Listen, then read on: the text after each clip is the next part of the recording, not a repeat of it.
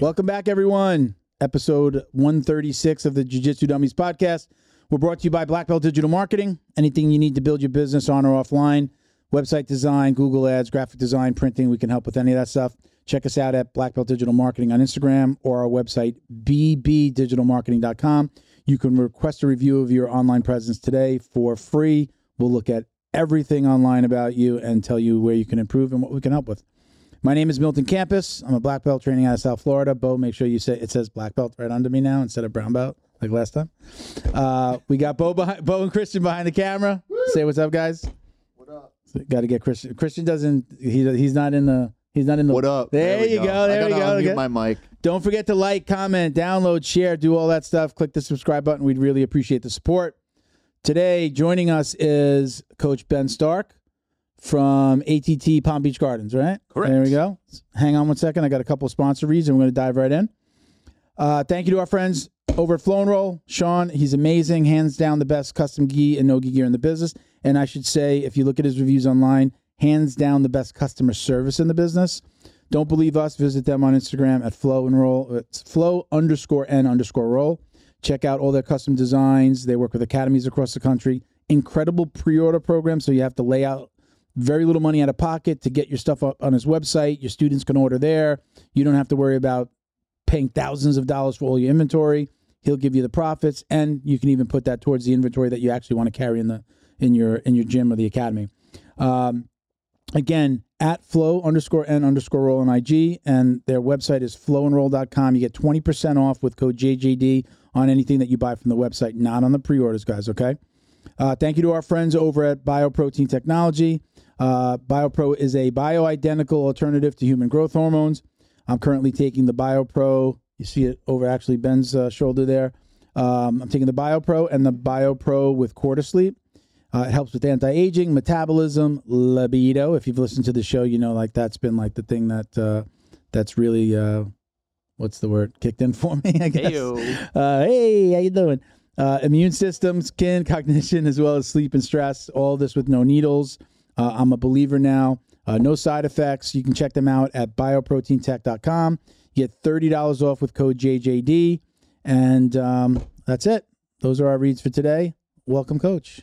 Thank you for having me. How you doing, brother? I'm doing great, man. So I know you had reached out. I started following you.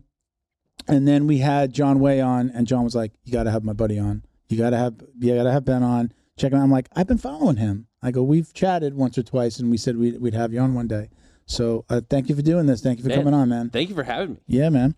So tell us a little bit about. Let's start with you are ATT Palm Beach Gardens. Yes, sir. Tell us a little bit about the gym and you know how you came to train under the ATT flag. So I'm like the 10th member of the ATT professional fight team. Okay. So when I joined ATT, it was a 750 square foot gym, 2 blocks from here. Now Boca Black Belt Academy. Okay. Like we had 500 square feet of mats, and I kind of got in a way on accident. Yeah. I was training at the FAU Judo Club and boxing at the Boca PAL. Okay. And just one day, randomly, a Brazilian kid came in and he flying triangled one of the judo coaches, and I was like, where do you train? Yeah. He's like, because that's what I was looking for, you know? Yeah. As like a UFC freak from the 90s. Yeah. I'm like, where? How? And he's like, what are you talking about? He was trying to keep it secret. But, you know, he took me down. I started training at one of the affiliate schools, and I was very competition-minded. I started competing early, and Edson introduced me to Laborio. Edson Barbosa? No, Edson didn't is. This was like, this is way back. 23 years ago or something. Edson Barbosa was in diapers then. Yeah. But he introduced me to Lebo. We hit it off. Mm-hmm. I had a falling out with that coach. And, you know, I lived at FAU, so I was driving to, like, Atlantic and 441 to train. And then, headquarters is 2 miles away. So you said something about Boca. Yeah. I know when ATT got on my flag at first, it was over on, like, it's in Coconut Creek. Not the big building.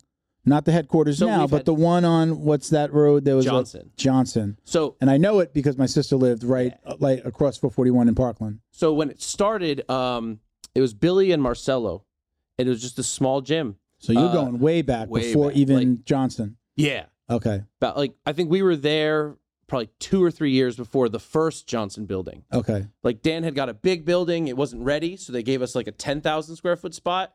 We were there for like a year and a half. Yeah. And then they were like, hey, the big one's open. So we jumped over to the 17 and we were there for over a decade. Really? And then, then Dan built the 40,000 that's open now. My, if I'm not mistaken, my niece and nephew are friends with his kids. So my sister's kids are friends with his kids. Oh, awesome. They're all there in that Parkland area. I don't know if they went, I don't know if, Cardinal Gibbons? I don't know, did his kids go to Cardinal Gibbons? I don't know. Honestly, they went to Cardinal Gibbons. My niece and nephew went to Cardinal Gibbons. I know that. I don't know if they know them through school or just from the area or playing football. And I don't know what his kid. I haven't seen his family since I moved to Thailand. So probably like 2011. Really? Oh, yeah. So it's been a minute. I got back in 2014. Then I moved to Germany, Colorado, and then opened up my own school. So How long have you had this school here now? We opened in 2015. Okay. So coming up on 9 years. Was COVID a bitch? Dude, honestly, we got super lucky. So Palm Beach Gardens is a very like Republican area. So nobody messed with you guys? I played it super close, my mother-in-law had lung cancer. So I was playing it really tight. Okay. You know, I'm wearing masks, I'm wearing like spit shields, I'm wearing like an air purifier just to make my wife happy. I've always been healthy. So I'm just like, I'll be fine. But, you know, for grandma's sake, we'll do it. Sure. And they were putting out crazy stuff. You know, if you get caught breaking the rules, they were going to fine you like $28,000. Really? And I don't have that kind of income sitting around, you know? Yeah. So I played it really tight to the vest, but we were only like closed for like 2 months. Okay. You know, and when we reopened from COVID, it was actually quite a boom for me. We had so many people. People wanted to get the fuck out of dude. They were person. See, I told you I was the first one to break the rule. It was a lot of people dying to get out of their house. I want to get out of the house, and what am I going to do? And I'm working from home now, so I have to do something to get me out, right? I mean, I felt like that happened at my gym too. Dude, not my gym, the gym I train in. You know? Yeah. Wow. Dude, COVID for me was perfect. I had a baby. My wife had a baby. You look great for just having a baby. You. Oh my God. I've been working out. Okay. Bio Pro Plus.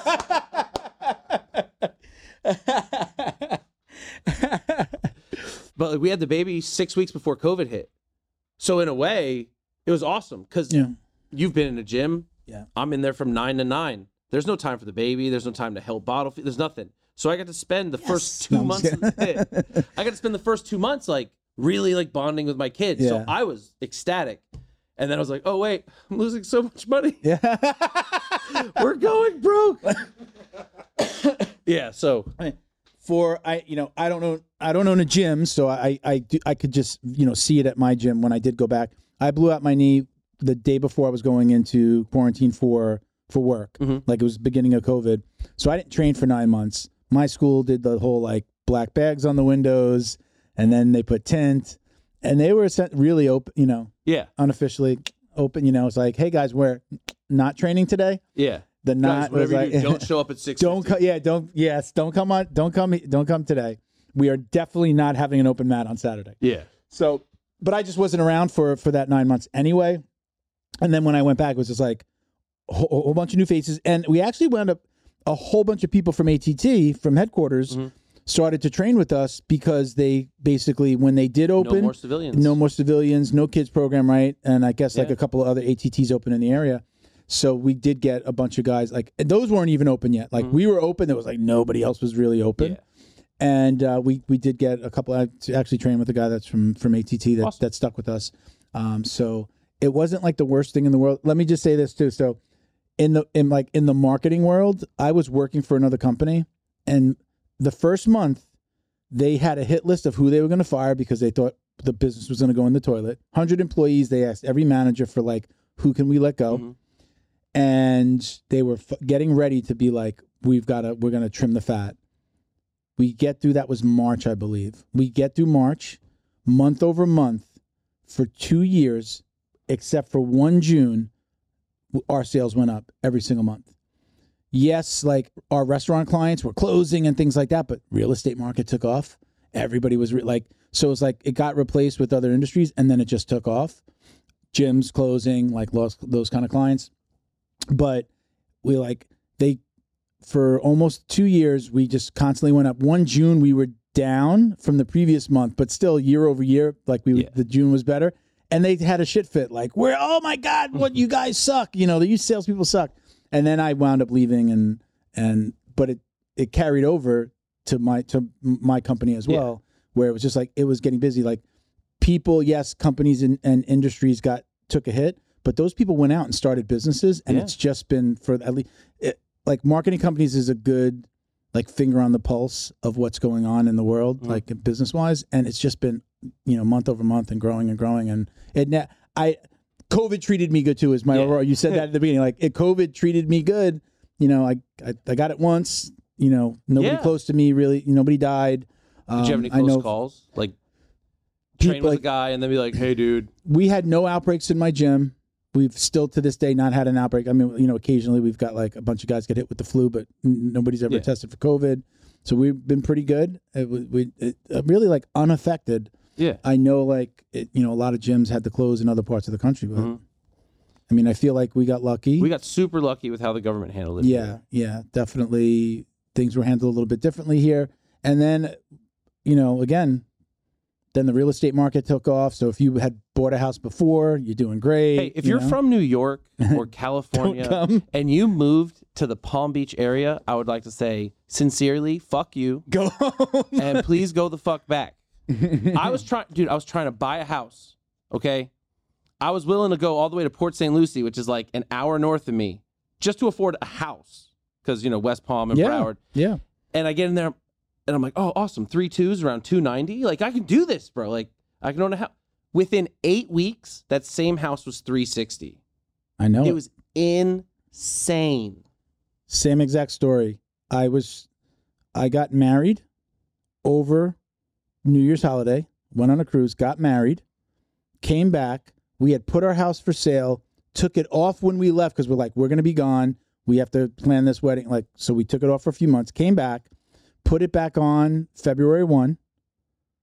March, we went into quarantine. We got a contract by March, got our money. We're ready to go. We had been looking at houses, so we went back to those houses, and all of those houses where people were bidding $20,000 to $50,000 over the asking. And we couldn't do that. We weren't going to do it.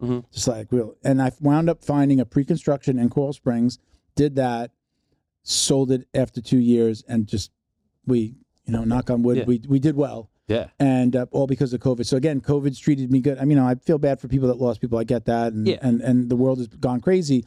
But personally, it didn't hurt me. I left the job because my role changed because of COVID. So you're looking forward to the new COVID. Yes. What is it? Which one is it? I think it's like Cold X. I just don't think that this country wouldn't go through that again. Like this whole there's certainly already Florida. certain areas are already we're talking about the mask mandate again. Oof. Good fucking luck trying to get that done in any place like Texas, Florida, the more conservative states. It's never going to happen. People could be walking down the street dying, falling over dying, and you're not going to get people to believe that they need to wear a mask or that it's going to work. I didn't have much of an issue with the masks, but I think it was because I lived in Asia for a few years. So in Asia, kind of normal to see it. Super normal. Yeah. Well, one, the air quality is a little worse. I lived in Bangkok, so it's like New York traffic heavy. Yeah. So the air quality is low because it's just gridlock everywhere. So it's not abnormal to see people put on a mask just to walk to the train or do whatever, just because the air's a little dirty. But the culture, Buddhist culture, is very much to simplify, be cool, man. So even if you're not sick, but you're like, man, I just don't feel myself, you just throw a mask on when you leave the house. Yeah. Do your thing. And it's like a nothing. No one even considers it. So there's nobody oh, that person's wearing a mask. No, not at all. There's you good? Yeah, my nose is runny. All right, man, cool. And almost a brush off. Yeah. So it wasn't ever an issue for me. But then when it started getting really weird, I was like, all right, hold on. Yeah. Common sense has left the building. Let us reconvene. Yeah. But who am I? I'm just a jock who rolls around with dudes. Yeah. Right, rolls around with other guys in his underwear. What do you want me to do? No spats. No, I do not need to see your mushroom print, sir. I do believe if you wear spats that you must wear shorts over the top. I do not want to see. You got to wear a cup at the very least. How do you feel? I've had that conversation. I know somebody that wore a cup, and I'm like, you do realize that I didn't know he wore a cup in the morning. I'm like, what is pushing against me? Is that his pelvis? Like, is it his pelvic bone? And then I said something. I go, you do realize, like, I made a comment. And he asked me, should I not be wearing it? And I'm like, just think about, like, if you really truly got an armbar, you're really pressing that into somebody. So if I remember correctly, advocate for it or IBJJF is illegal to wear cups. Okay. But MMA is mandatory. Illegal in IBJJF. That's what I was. I do not condone the IBJJF. Yeah. I'm not a fan. No. Like, I haven't competed in 9 or so years. I'm a full-time coach. Sure. But you want me to pay you $500 a year to prove that I'm a black belt? Is that what is that what it costs to be, like, to have the association, or to like have your school registered, or you personally? For me to be a black belt certified by the IBJJF, it's a couple $100 a year. I believe last time I checked, it was like 4 or 5. And then if my coach doesn't pay that same money, my black belt doesn't count to them. Okay. So you got to have your entire lineage paying them, just so I could. You not you would, if he doesn't maintain, you can't compete under that school name. You have to. I have to go to, like, a different black belt who does, and then I can't represent, like, ATT PBG. Yeah. And my students can't register as being members of my club because I won't pay them. Okay. Because that's larceny. Yeah. Like, so you don't. Nuts. So you don't. I don't mess with IBJJF. Yeah. I just think they're grimy, man. Yeah. You know. Like, I didn't know all that. Yeah, like, now they charge their white belts. I think a membership's like $60 a year. Blue belt's like $100 something. Purple belt's membership, just to have your to be a card carrying IBJJF person. So you're I thought it was a one-time registration. What I read was annually, and maybe it's a coach that has to renew. I think maybe. But, like, you have to be a member, which you have to pay for. Then you have to pay for your tournament. And I was like, I'm out. The tournaments are $120, $150. How much more do you need? So I'm gonna take the other side of the argument, just to be devil's advocate. If you are somebody who wants to, what's the right word? Like, you're going to do this as a profession. Mm-hmm. Do you feel like you do kind of need an IBJJF to build your name, to get the experience, to get the exposure, to then get the WNOs and the fight to wins, and, like, you know what I mean? Like, you got to kind of be part of some circuit to get found. Now, not yes. If you're not looking to be famous, or, like, this isn't your career, is it necessary? I think it's the fastest route, because they are the longest standing and the most acclaimed of the I guess, organizations. You know, but now you have legitimate competitors. You have IBJJF, you have Jiu-Jitsu World League, then you have all the super fight shows, and then if you're talking no-gi, like ADCC. Yeah. I would put ADCC above IBJJF. Sure. Yeah, I agree. You know, if for no other reason than they pay. And the fact IBJJF is like, oh, our world champions at black belt get $2,000. They're paying for money to winners. Right. Like, what do they pay? Top 3? Do they if I remember correct, I don't remember what they break down. So I was on film crew for ADCC 2005. Okay. So what I remember was, if you win your division, it's like $25K. If you win the absolute, it's $75K. Oh, wow. Okay. And, like, IBJJF's like, if you win worlds, it's $2,000. And this here's a fake $4 medal. Like, so I mean, I definitely, if I was a coach in a gym, I mean, it's I get both sides of the argument, but if somebody was like, hey, coach, I want to compete, I would. Have you had a student like, I want to compete, like, hey, you got to compete under him, or do you just totally, like, don't? So when I had guys compete in IBJJF, they were mostly white belts, blue belts, and it was before they forced them into the memberships, because it used to start at purple belt, I think. So it wasn't much of an issue. But then you go and they're like, oh, you're not allowed in the barricades. You're not allowed to be mat side coaching. You have to stay over there. Oh, and if you don't have this one, you have to just be in the bleachers. And I'm like, yeah, you can't coach your guy. Do you think ADCC, with their basically the tournaments, they basically are now the main competitor? Because what was it, every 2 years? ADCC was every 2 years. I think. Was it every 4 years before? Because now it's going to be every year. Great. With a tournament system. Hell yeah. And a tournament system in between, where kids to adults, I will say this, can train. It seems ADCC and IBJJF are the only ones that actually track their small, regional, coastal, national, and ranking, right? Like ranking the fighters. Because we go to New Breed or Naga, and it's like, this is the South Florida Crystal Cup or the Southeast Championships. There's literally nothing different about that tournament. Absolutely nothing. Yeah. It's but it's just a time to get experience. Now, like, if you tell me, oh, I'm a white belt world champion, dude, that's pretty good. There's some really gnarly white belts out there. But in reality, it's not really going to carry a bunch of weight until you got some color on your waist. Yeah. And even then, like when you talk to black belts who are world champions, they're like, oh, I'm a 5-time purple belt, 4-time brown belt, 1-time black belt. You're a 1-time black belt world champion. Like, you know what I mean? Yeah. No one cares about your purple belt. So I mean, you do. Your friends do. Yeah. But I do think until you understand how many competitions that are going on around the country and around the world on any given weekend, I do find it funny, like when somebody like purple belt world champion, IBJJ, like, okay, but what event? Where was it? Or maybe it just says IBJJF champ, or they put IBJJF and then the gold medal. It's just kind of funny to, I want to know, like, how many fights did you have that day? You know what I mean? Like, it's like there's so much more that goes into it, and until look, I competed a little bit at white and blue, and one competition at purple, all new breeds because it was local in Coral Springs, and I was just like, I can go here, 5 minutes from the house. Perfect. And I did them.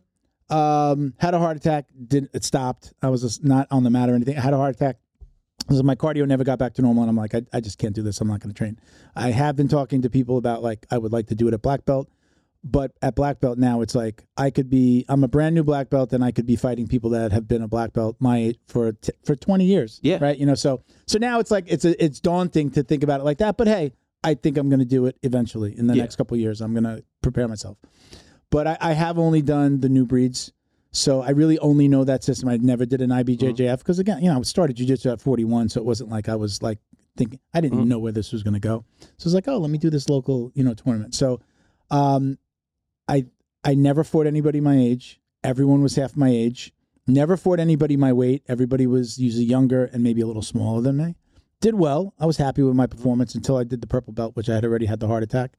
And I was just like, I just got wrecked cardio-wise. Like, my heart was just pumping. I really felt like it was going to pop out of my chest. I'm like, oh my God, sounds what am terrifying. I doing? It is. It is until you start to kind of realize, okay, it's a lot of it's in your mind.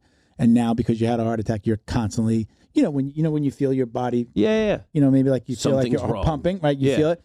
Think about, like, you are literally, your mind is so laser focused on how fast your heart is beating that it's hard to. But I got away from that. Now I don't even think about it.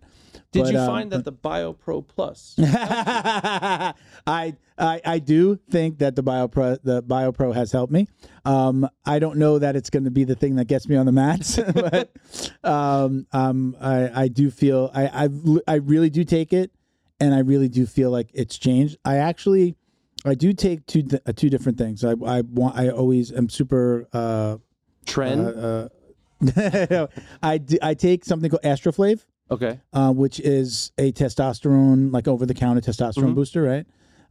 Makes your body produce more testosterone. Then I started taking this, and I just got my blood work done, and my they do like the testosterone, free testosterone, whatever it is. My testosterone was up 30% over, in the time that I was taking BioPro, my testosterone's up 30% over the previous blood test 6 months before. What kind of numbers are we talking? My free testosterone, I think my free was 63. And a buddy of mine that's taking TRT is like, oh shit, my last test was like I was at 40. But there's free testosterone, and then there's another total. There's a total and a free. The free is supposed to be the more accurate one. Okay. And I thought that was low at 63, and he was just like, my last one was at 40. He's like, oh, but I didn't do this. And I'm like, I'm thinking you're going to be like off the charts.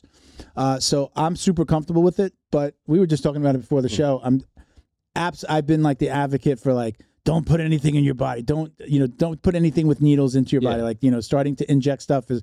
But I'm thinking about it. I'm 50, and a bunch of people that I know the place that they go to, and I've gone and I've got my blood work done, and thinking about doing the TRT.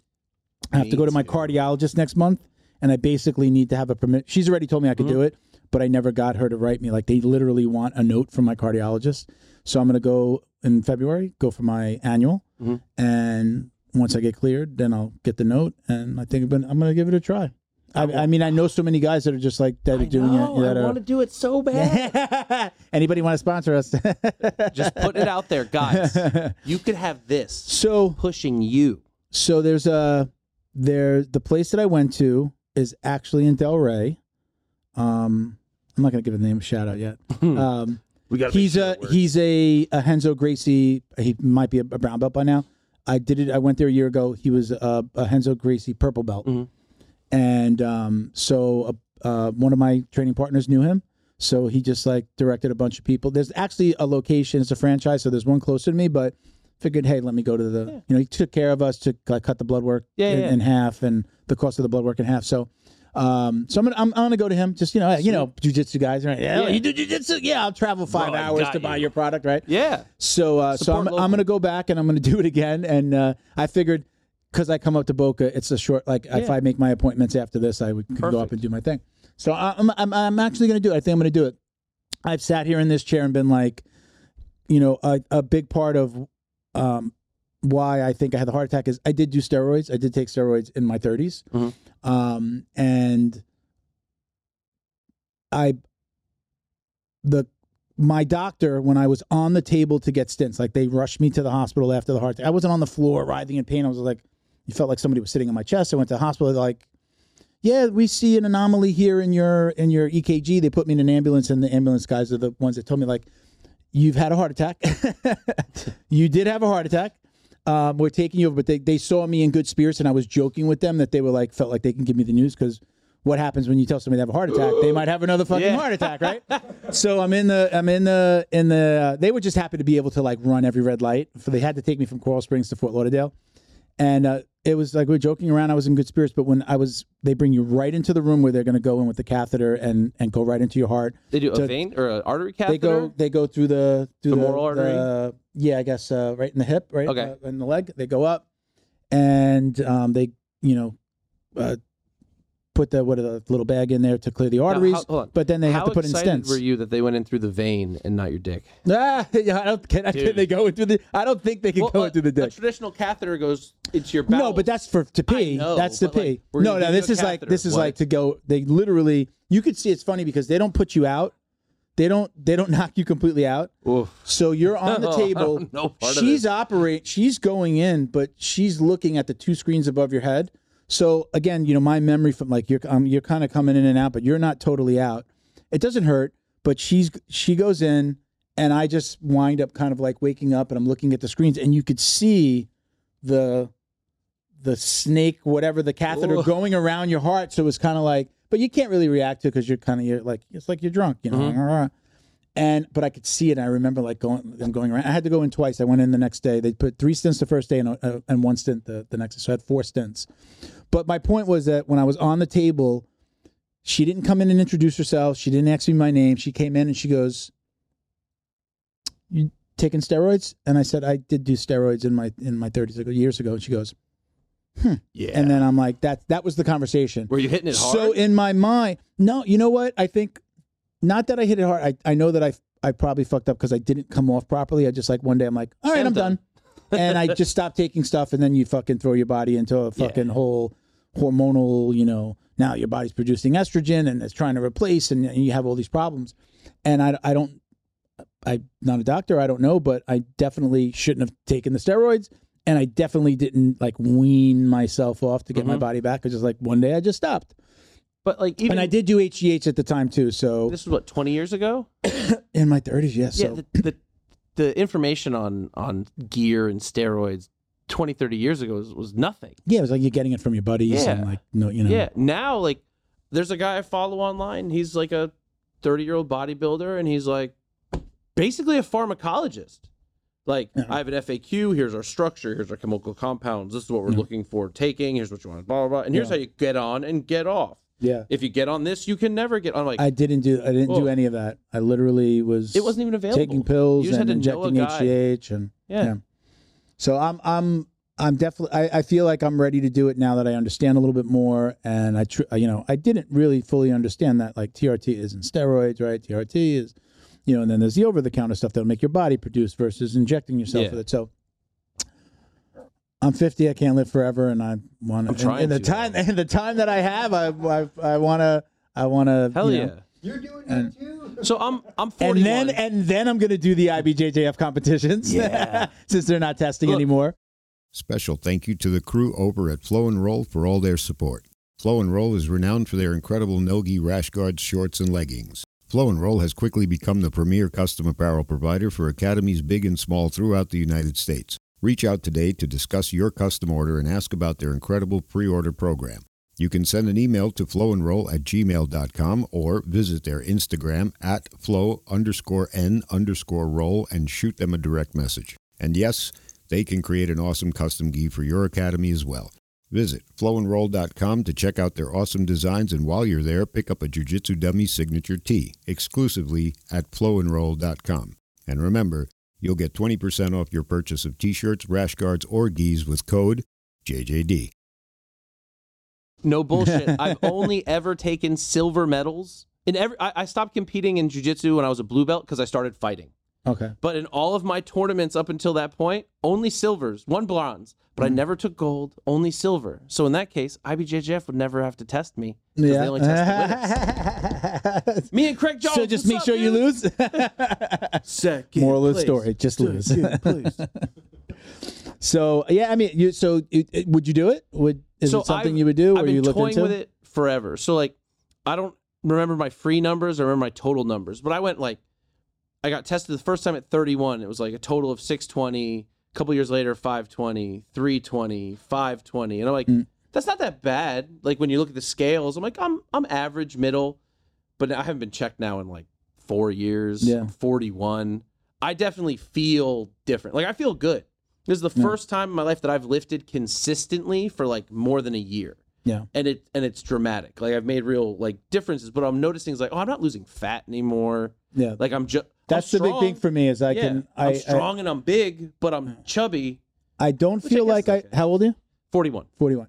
I don't at 50, I'm working out every other day with weights. I try to do jiu-jitsu one day, work out the next, maybe one day off of everything, on the weekend maybe. Depend, just how I work it in. I definitely don't. I'm working out with weights more and with heavier than I ever had, and I just don't feel like I'm putting on the mass like I used to. I know I'm not putting on the mass, right? We're older. You're just not going to. And then again, like the fat coming off is just like a challenge. The only thing that I've been able to do to lose weight, and it's hard to stick to, is intermittent fasting, where I have 2 meals a day, big lunch, don't eat after 5 at all. That I could see myself losing like a half pound a day, but it's really hard to stick to, especially I do jiu-jitsu at night. You come home, you're fucking hungry. I try to stick to a protein shake or something, or like something healthy, but the protein shake, all right, let me put a banana, maybe put some peanut butter, and then I'm like, well, I can have some grapes. Oh, there's a little ice cream in the and then it's just like, now you're eating and, so that's what's hard for me. But if I can stick to the intermittent fasting, it's truly the only thing at this age that's worked for weight loss, no matter how much. Oh, we're doing cardio, we're doing jiu-jitsu, you're doing stand-up, right? You're throwing hands. It's incredibly hard to lose weight doing the things that we do. I can maintain, but with the intermittent fasting, I definitely lose weight. Yeah. I had the flu recently, lost 6 pounds. Hell yeah, dude. And I gained 3 of them back, right? So I was like, hey, fuck, that's a net positive, that's, my guy. That's the best weight loss program I've had is getting the flu. But yeah, it's fucking hard. I also take like with the BioPro, I was having a problem like with like recall. So like I'd be here and I couldn't like even like I can feel it getting better. Like I know who Craig Jones is. How many times I've been like, the funny guy, and I'm like, it's fucking Craig Jones. I watch his shit every day, and I couldn't. I know it. I see his face in my brain. I know I could, and I couldn't grab the name. So I was like, fuck, and that started to help me. And then when I started to see it get better with the BioPro, I was just like, promo code Jiu-Jitsu what else? Dummies. What else can I take? And then I actually started to do the Alpha Brain. I love Alpha Brain. I take the Alpha Brain, and I kind of feel like everything together, the Astroflave, this and that. It's a good combination. I don't feel 0 side effects from anything, but I definitely feel a difference in my energy level and that, like the recall. Still not perfect.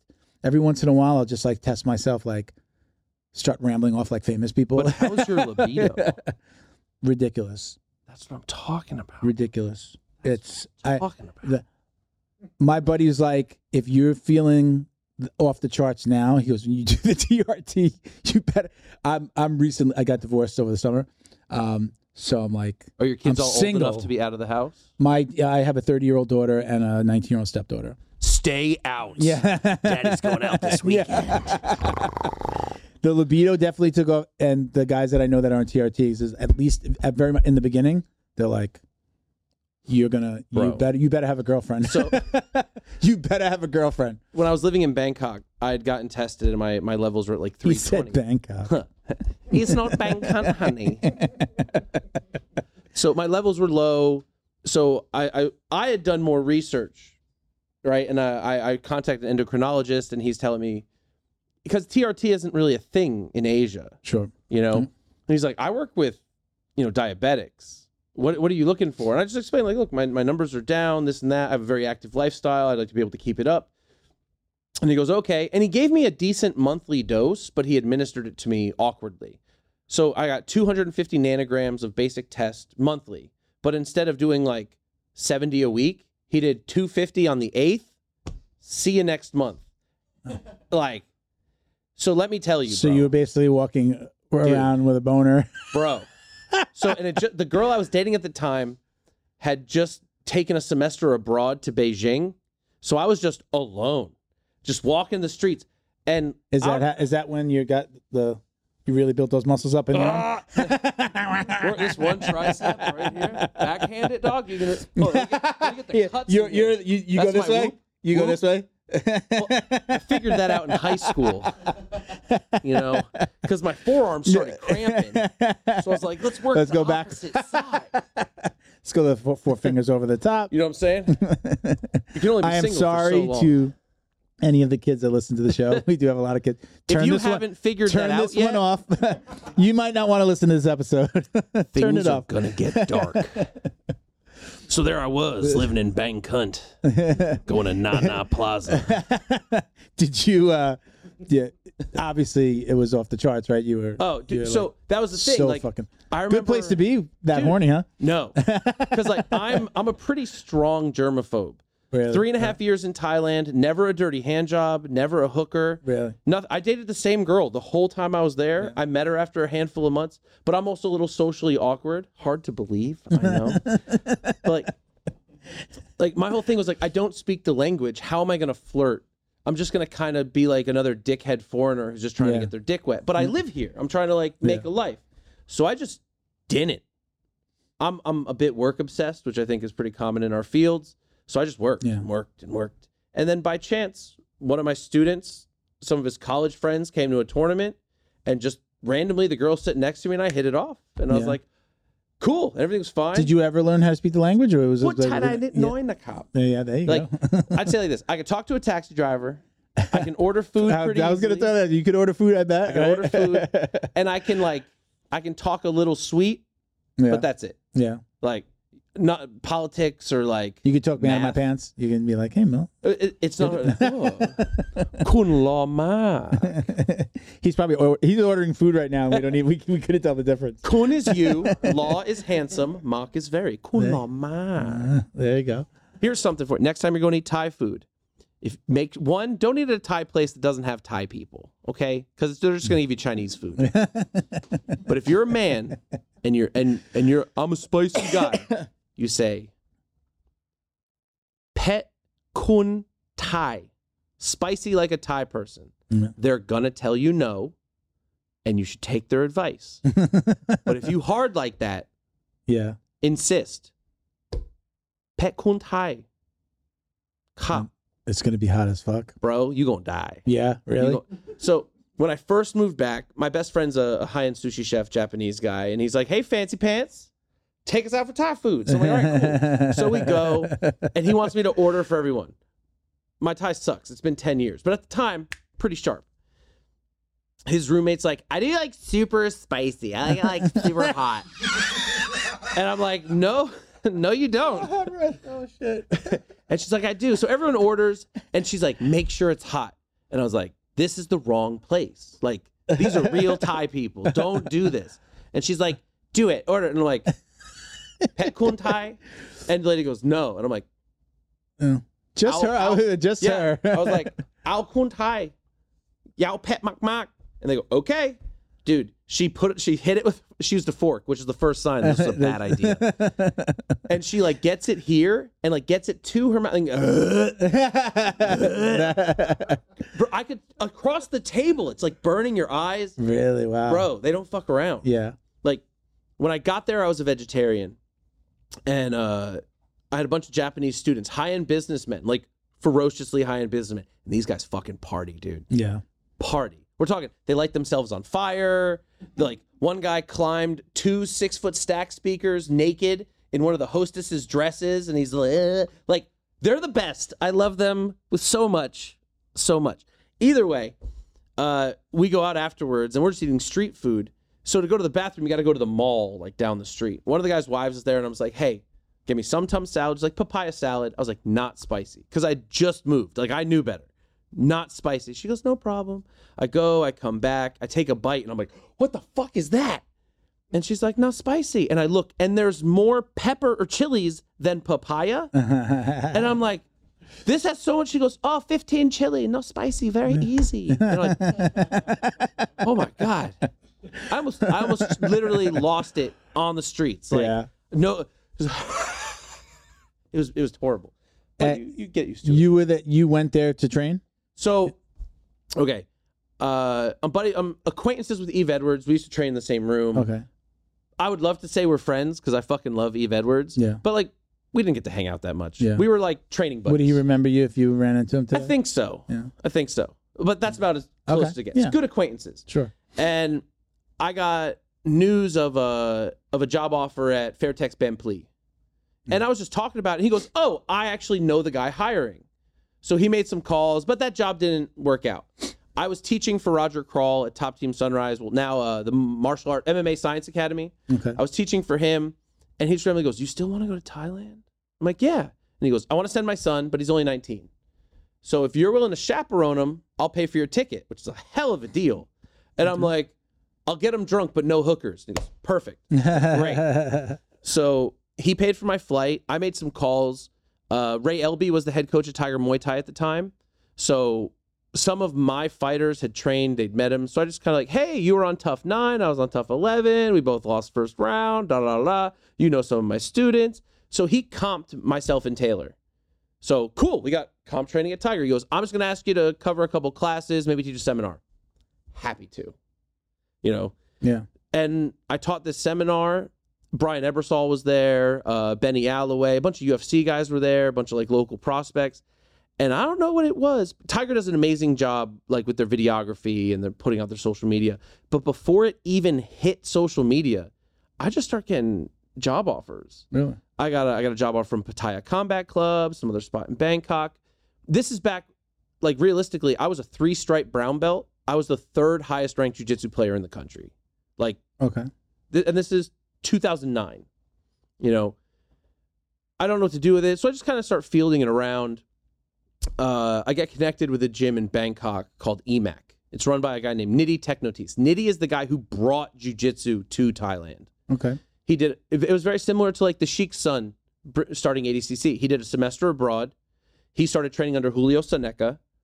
And this is a guy who was on like the Thailand national taekwondo team. And he just goes, I've wasted my life. What have I been doing? And just started, he luckily had the capital to fly a guy in for 6 months, give him a place, blah, blah, blah. And I just happened to be that guy. But I ended up staying for like 3.5 years. Oh, wow. So I got super lucky. Nidhi's the best. I got off topic. But yeah, that's how I ended up in Thailand. We were talking about how you go. But yeah, that's how I ended up there. Actually, I was supposed to go earlier, but Brian Ebersol called me and he's like, hey, I'm going to fight, you know, in Jersey for the UFC. We hit it off. We spent like 3 weeks hanging out. And he's like, come help me with camp. So I moved out to Kankakee, Illinois. And I spent a couple months with him, and then I jetted overseas. He then became the head coach at Tiger Muay Thai. It was really cool, man. Okay. Thailand was the best. I want to hear more about the TUF, Ultimate Fighter. Oh. How did you that? I watched probably the first 10 seasons, well, I'm like glad religiously. You quit there. So I'm trying to think back. I mean, there's a lot of fighters, so I'm like, trying to think back, and you usually remember the guys that went into the UFC. So I did watch like religiously, and then just like life happened, and then I stopped. And It gets to be a lot. It's a time investment. It's like people with football. Yeah. Like you have if they're in the football and they watch all their team and they follow and they're doing the fantasy football and stuff like that. I mean, now UFC is like a year-round commitment if you're into it. But I watched the Ultimate Fighter, and then I think I stopped when they started like doing like the competitions between countries, and then like TUF Australia and TUF Brazil. Like I didn't see all those. I was just like I'm like, okay, and keep in mind, it's too much, Dana. They were doing TUFs that we never saw. Yeah. That were TUF Mexico, TUF Brazil, TUF South America, TUF Asia, and they only aired in those regions as well. They were doing tons. So tell me about that. How did that transpire? That was cool. I heard about tryouts. I had just come back from a 3-year layoff. I got run over in 2006. Destroyed my lower back. L4, L5, L5, S1. You got run over by a woman, SUV, a truck, a car, a motorcycle. So not far from here, the back road leaving FAU, going to the Publix down on Federal. Okay. So it has like a straight shot leaving down the parking line to the red light. And I was just in line. And I was in a small Hyundai Elantra. And it just must have been perfect where like my corner was like dead set in this lady's bumper. Because, I mean, I don't know how she didn't see. She's got a car on each side. She's got a light pole in front of her and me behind her, with a line of like 30 cars waiting to get out. And she just drove on my hood, through my window. Like her wheel was like here. What was it? She was in a RAV4, if I remember. Or no, a Nissan something. It was an SUV. Truck. Okay. So I was in a car and she just drove on. And like it hit me awkwardly. Yeah. My back gets all compressed. I get twisted up. Wow. I remember I get out of the car and I walk over to her window and she looks at me, screams, hits the gas. But there's a light pole in front of you. But her wheels are off the ground. They're just spinning. And I'm like, hey. And I take glass out of my face and like looking at her window. You can't go anywhere. And she won't get out of her car. She calls her boyfriend. Her boyfriend shows up and he's like, bro, are you really going to call insurance? And I'm like, do you have a new fucking car? Oh, shit. So that put me out for like 3 years. I was in bed for like 4 months. Like I would roll and my upper body would move and my lower body wouldn't. Like a disconnect in my spine. It was really, really bad. 3 years, therapy, rehab. I always fought the knife. I had plenty of doctors like, you have to do this. I'm like, I can still walk. I'll do it slow rehab way. So when I came back, I'm finally fit. I'm finally good. And I hear never went under the knife. Never. Okay. To this day, like I've had PRP in my back 9 times. I've gone to Tijuana CPI for stem cells. Stem cells, CPI in Tijuana. Reach out to me. I'll set you up. Anyway.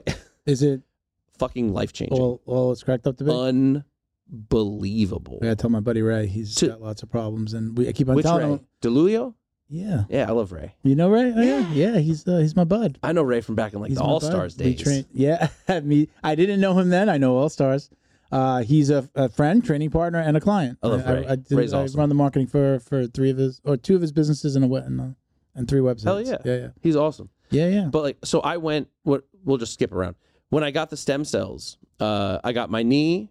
I got my L3, L3, L4, L4, L5, L5, S1. And then a month or so later, I got my shoulder. There was just a mishap, so I went back. With my knee, and I've had end-to-end bucket handle tear, flip meniscus. I've had it fixed a couple times with PRP and stuff.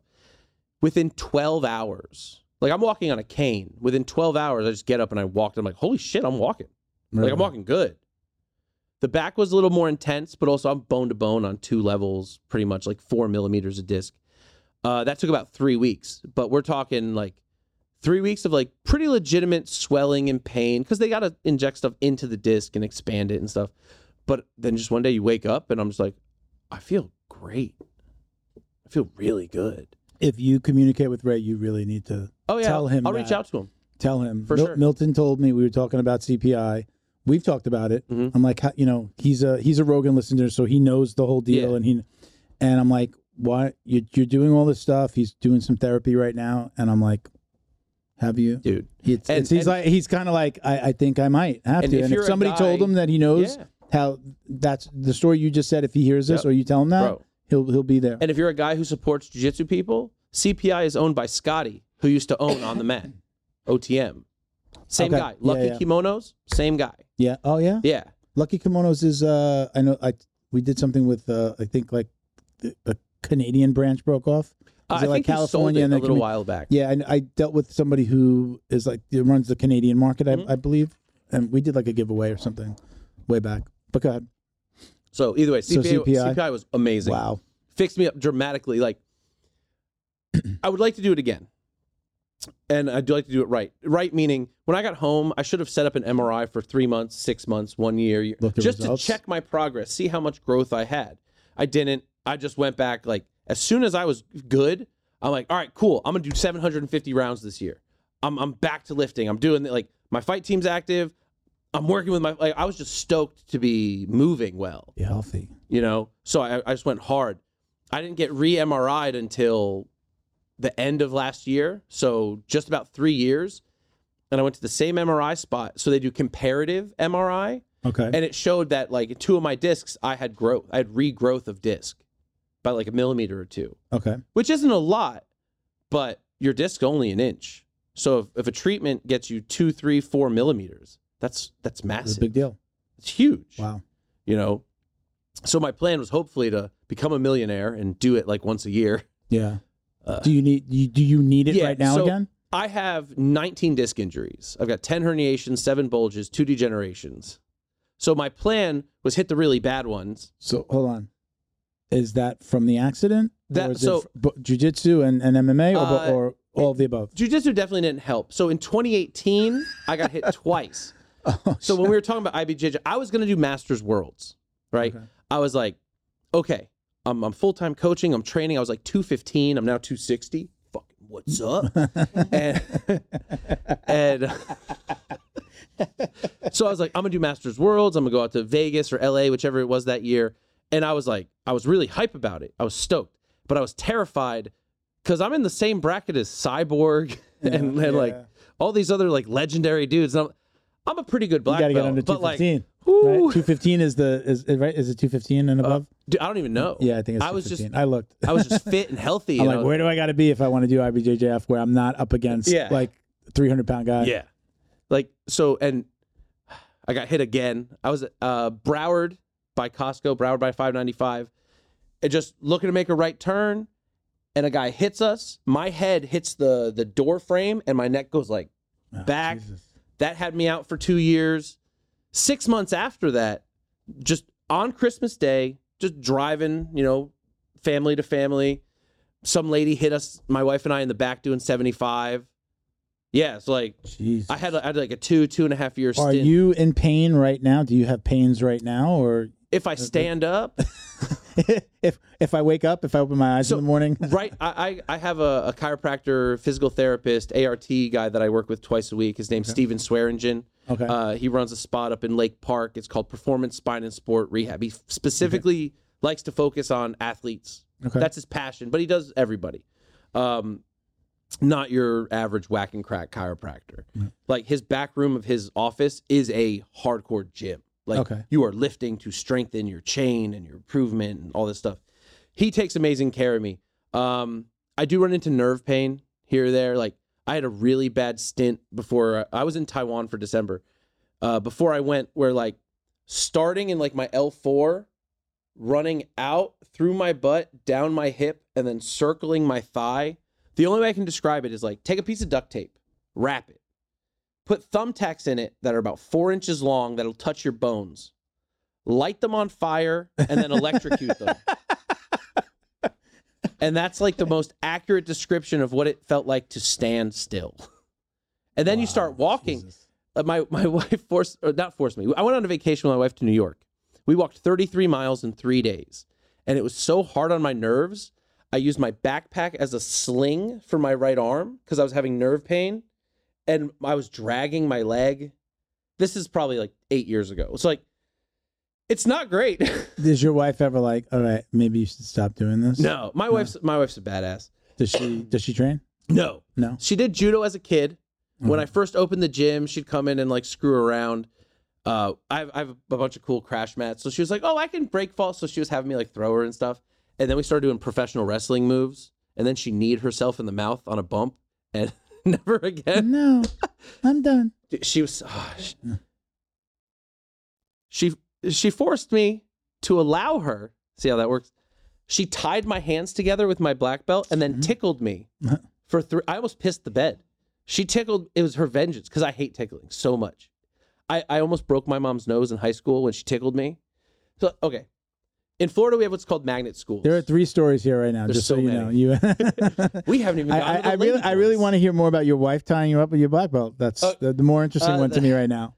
That's what it was. She was like, vengeance is tickling. So she just literally tickled me. This is you're saying after she kneed herself? After she hurt herself? Because we did like a belly to back suplex, like pro wrestling style. Okay. And like on the bump. She went, boom. Okay. Yeah. And so, she was laughing. Kind of her fault. Yeah, that's what I said. And then she was mad because she was laughing, but she was crying. But she was laughing so hard she was crying. And that kept her off the mat. And then she wouldn't train after that? Well, I mean, I got her pregnant. You know, that was part of it. Yeah. But that was like 7 years later. Her fault, too. Dude, that's what I said. I thought I was sterile. I really did. So anyway, back to TUF. I flew out to LA to do tryouts. A couple of my buddies came with me. Tryouts were cool. They had everyone in a room. They had a mat in the center. Dana White comes out and he goes, I'm going to have you guys grapple. You're going to start from your knees. I don't need to see any takedowns. I don't need to see any slams. I don't need to see any heel hooks. There's 15 of us on the panel. We are all watching you. If you caught a submission and your partner's being stubborn, let it go. We saw it. And I'm like, cool, no problem. They said it was 5,500. So there's thousands of people there. So I get called to grapple. I grapple some wrestler, dude. This was probably like, someone who just kind of rises to the occasion. Mm-hmm. Like, I'm good. I'm not great, but I'm pretty good. And this dude, like, he bum rushes me. I do a fallback. I catch an arm bar. He just picks me up and slams me, which is supposed to be done. He picks me up again. I just grab his leg. I'm a leg locker back in the time when the Brazilian dudes would, like, be mad at you. Yeah. These are thieves' moves. Why do you do this? Like, I'm old. They were very much against it. Yeah. So this guy, I arm bar him. He slams me. I transition to a leg. I do a knee bar sweep. He rolls. I hit inside heel hook. I look at Dana. I go, and then I let it go. I pass. Did you really? Yes. You did? I arm bar his other arm. So I literally went arm, leg, arm, leg, arm, leg. I just transitioned through him. But he slammed me like 3 times. And I hit another arm bar. He picks me up. He slams me. He picks me up. He slams me. He picks me up. And I just go, fuck you. And I rack it over my hip. And it goes, brack. And then Dana goes, that's enough. And I go, I'm super sorry. But like, I mean, he was slamming me. Yeah. I then get interviewed by Ryan Loco. Shout out Ryan Loco. And by chance, the guy who I armbarred was sitting behind me. And I'm like, dude, I think I broke his arm. And he goes, no, you fucking didn't. And I'm like, oh, I'm sorry. How you doing? I'm fine. Everything's fine. 7 hours later, they do a call. Hey, these are the people we want for striking. And I'm literally the last name. And I'm like, is this a joke? Because I did talk a lot, We're there for like 16 hours, bro. I'm cracking jokes. Luckily we got 6 or 7 friends there, so we got a little clique, and we're like teasing the guys, rolling. What else are you gonna do? You're bored. Yeah. But I guess I was loud enough that the fuckery could come back, And we do the striking. I get paired with the Sandman. Anderson Silva fought him, knocked him out with that bully punch. It was his first fight at 205. I can't remember. It's Sandhagen? No. His Sandman nickname was the Sandman. Sandman. He was a light heavyweight, good striker, had a bad boy tattoo on his chest. Either way, he's my pad holder, and I'd been spending time with a lot of ties, and lots of posting and shoving, and so I'm just kind of pushing him, and he's like, "Oh, I like you, yeah, let's go." But I'm like, "Hey, man, how about you wait for Mick Maynard to walk by us, and then we get it going." So Sean Shelby actually walks by us, and he's like, "Let's fucking go." I've never had that kind of output in 15 seconds, other than losing my virginity ever.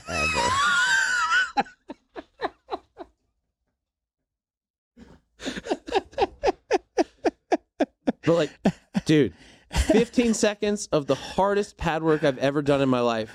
And Sean Shelby just goes, "You can stop now," and walks away. And I'm like, I was awesome, right? Like, that was good. We did good. I hope. Because he just made me feel like you fucked up. Like, you were no good. And they have us sit like another 8 hours. And I was like, what the fuck is going on? Finally, they call us in. So I'm 226. I'm going for the 205 season. And they bring like 8 of us in and they go, "Hey, there's not enough talent to do a 205 season. Can you make 185? And I just go, now I started jiu-jitsu at 320. 320 pounds? Yeah, I'll show you pictures. Where I was a big fat. My father was a pastry chef. Okay, like it's just part of life. And so at that point, I'm down to 226.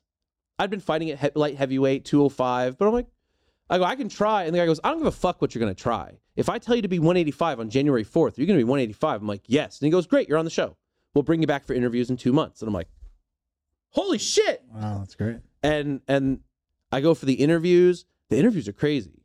Like, they brought me into a room, and there's just like 15 faceless, nameless people and the Fertitta brothers. Mm-hmm. You know, I know who they are, right? And this dude at the head of the table just starts talking shit to me, like fucking with me. An interviewer? Yeah, but he's like insulting me. Okay. Like, I guess he's trying to see like if you get riled up. Sure.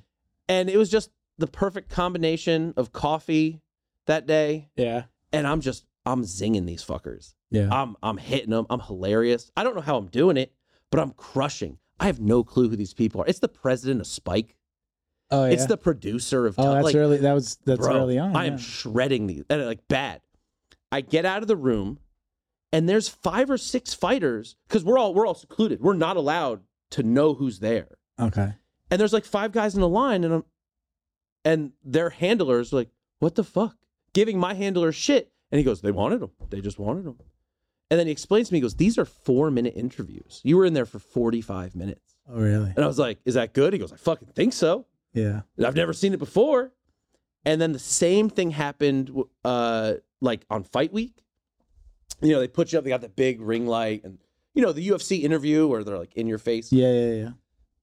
They're like, I'm in there for almost a half hour. Sucked up. Like, oh, fuck, I breed snakes. And I guess my personality got me on the show. Yeah. Didn't help much on fight day. What did you say? You lost? Did you lose in the first fight? Okay. Very frank. I lost. I got knocked out by Jamie Yeager. Is there a backstory? Sure. Do I want to sound like a bitch and like talk about it? Sure. No. But I'll give you the real. So Jamie and I were like the second to last fight to weigh in. So we get off the scale. He's very cordial. He's very nice. We get off the scale. We go to the back room. I'm like, I need 2 gallons of water. Give me 4 Pedialytes. Let me get some watermelon. Let me get some pineapple. All the things that I watched them bring in. And the guy goes, "We got Amp energy drink." And I go, "What?" I was like, "I just cut 17 pounds. Like, I need 2 gallons of water. I need 4 Pedialytes. I need watermelon. I need bananas. I need pineapple. Do you have oatmeal here? Where can I do that?" And they're like, "We have Amp energy drink. We're out of water. We're out of." And are you gonna be fighting right away? We fight the next day. The next day, okay. So I'm like, cool. Luckily, we got 4 guys from ATT on the show, so I go out and the boys share. I managed to get like 4 bottles of water, a thing of Pedialyte, but it's not enough. You know, you retain 50% of the water that you drink. So if I cut 18 pounds, I need to drink 36 or whatever, 40 something. I don't know, the math. Either way. So Jamie and I actually go out into the hallway we just sit on either side of a water fountain. He takes a sip, I take a sip. And he's talking to me, he's like, "Man, this is my last shot. You know, I got a kid, she's 3. If I don't make this, then blah, blah, blah." Like, we're just talking because I'm not too different. I was 29. Like, this is the last push, you know? And they come out and they're like, "What are you doing?" We're like, "Well, you don't have water, so we're here for the water." And they're like, "You're mic'd. You cannot be here. You cannot talk." They wouldn't let us talk in the room because they're not filming. If there's going to be conversation, there might be conflict, so they want to have film. I totally get it. And they're like, "You got to go in the room." I'm like, "Oh, okay." So we go in the room. I pass out. My buddies carry me on the bus to go back to the hotel. Now, the rules in the hotel are if you open the door, you're on a plane within an hour. Really? Right. Gone. So, like, my cell phone's gone. We don't have room. They gave us, like, a piece of paper for, like, food, but they just slid it under the door. They don't, like, let you know. Like, I'm not blaming anyone for anything. This is, like, fucking wasn't the 2000. ideal. No, it like, wasn't run up to a fight. What it boiled down to was I could have fucking died, dude. I pass out in my hotel room. I'm alone. I'm 18. I'm well dehydrated. I'm alone in my room. I get my 2 gallons of water that were left outside my door on the way to go fight the next day. Right?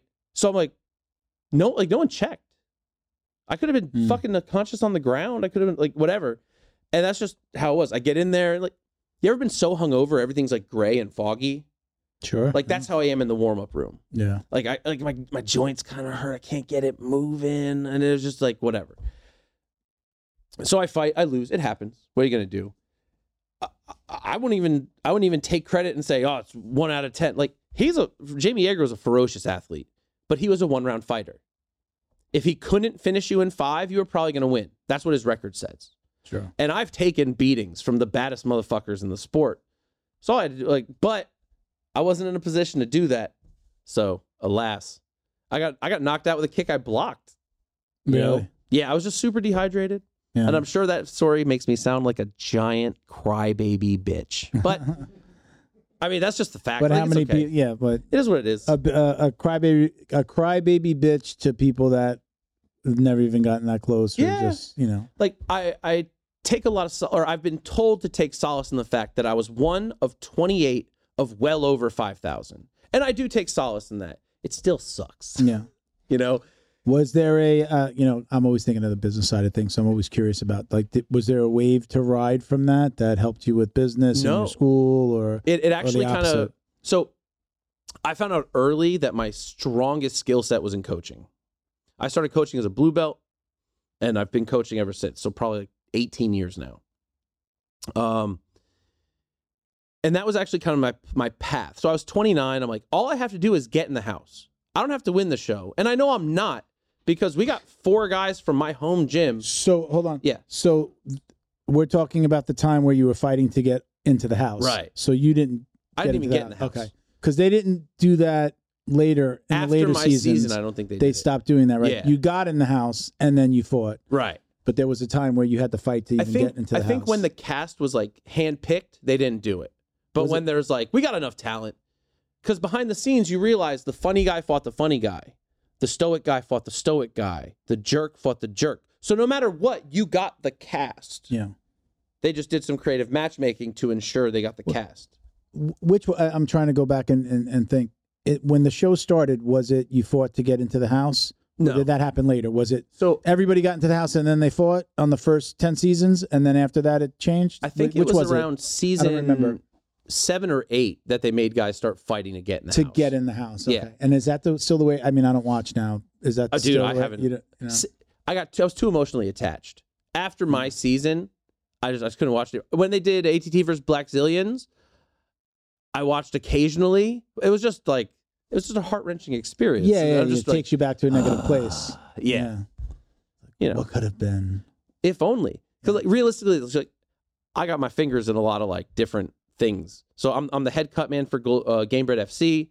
I'm a cut man for Combate Global. I run a gym. I do commentary for Combat Night. I work doing other stuff with Combat Night. Like I do as many podcasts as I can. So I call me. Hey. So I just like to do fight related things. You know, I spent a month in Taiwan. I was doing seminars all over the country. You know, I've taught in Finland and England and Germany and all these places. I just like to do things that are related to fighting a lot. Sure. So my plan was, I know I'm a good talker. I know I'm a good instructor. If I can just get on the show where I get TV time and get like my personality out, I can push into analyst work. I can push into commentary work. I don't want to be an announcer, but I can. Whatever avenue I can do. Because realistically, I'm 30. You know, like, how much more time do I have realistically? Like, I started at 21. The guys I'm training with have been training jiu-jitsu since they were 8 or boxing since they were 5. Like, I'm behind. And that's cool because I'm good at these other things. So if this can just catapult me into a place where I can be a public figure, a mouthpiece, a talking head, great. That was my only goal for the show. Like, we had 4 guys from ATT on my season. 2 guys made it in the house. But even if all 4 of us made it in the house, 2 of them fucking abused me every day. I haven't scored a 10. Rich Atenito and Charles Blanchard, high caliber NCAA wrestlers. I'm 3-1. They're 10-4, 15-3. Like, reality's reality. Yeah. If they can beat the shit out of me every Tuesday and Thursday, I'm probably not going to win this one random Saturday. In a cage. You know, It's just what it is. I just needed to get there. So alas, that didn't happen. But it's okay.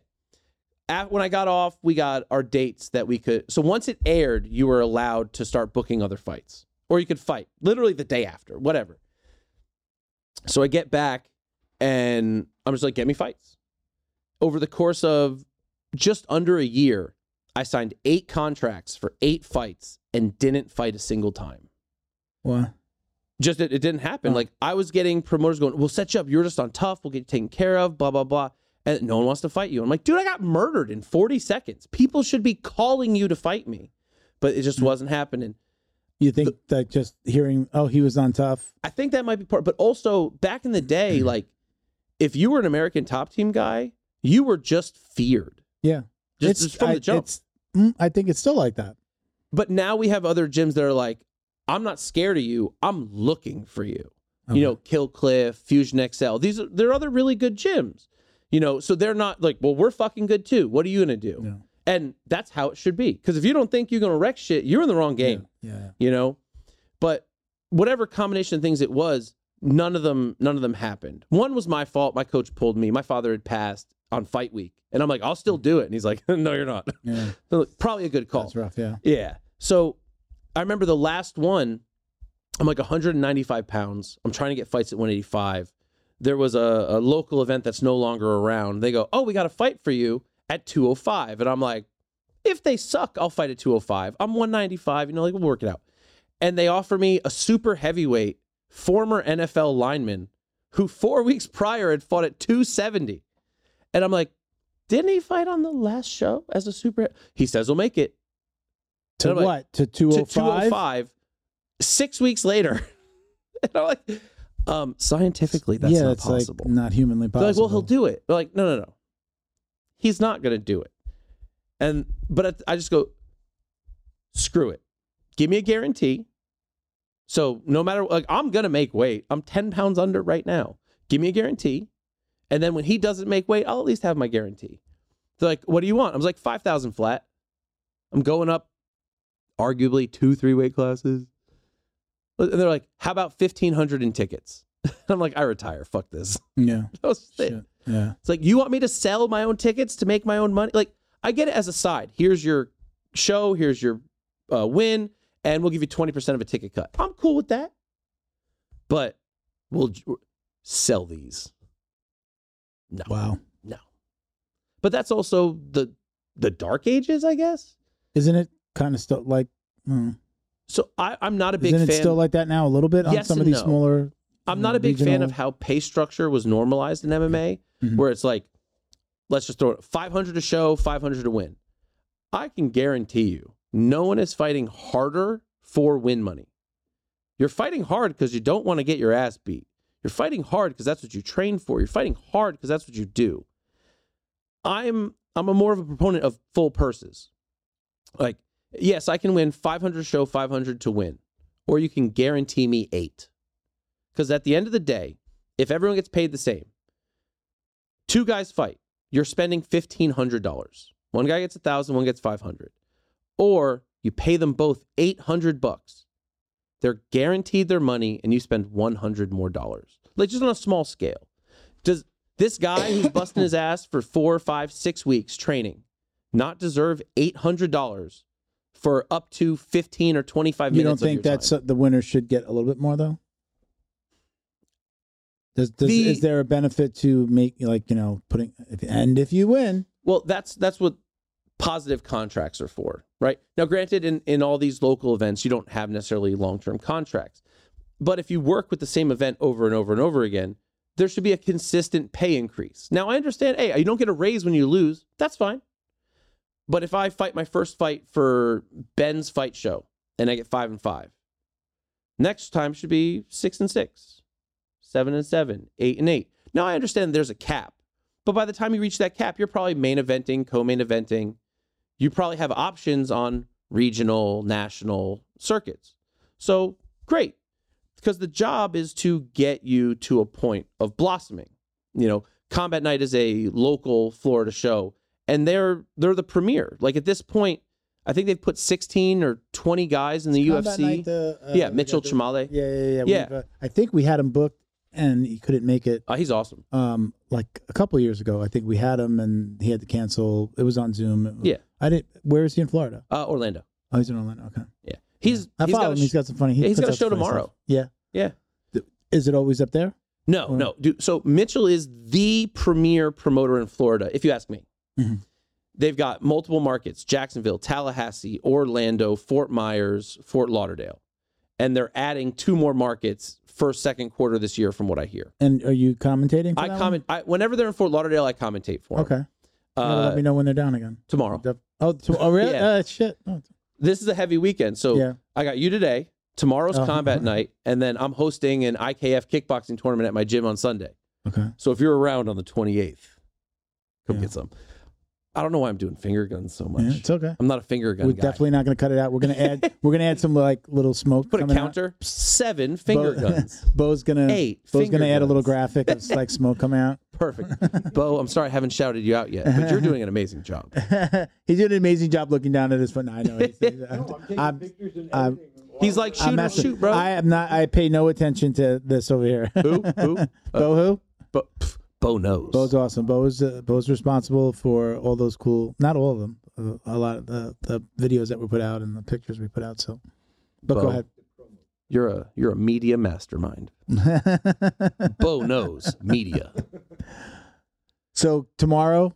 So tomorrow's Combat Night Fort Lauderdale. So I'll be there commentating that. Which I'm combatnightmma.com for the pay-per-view. There you go.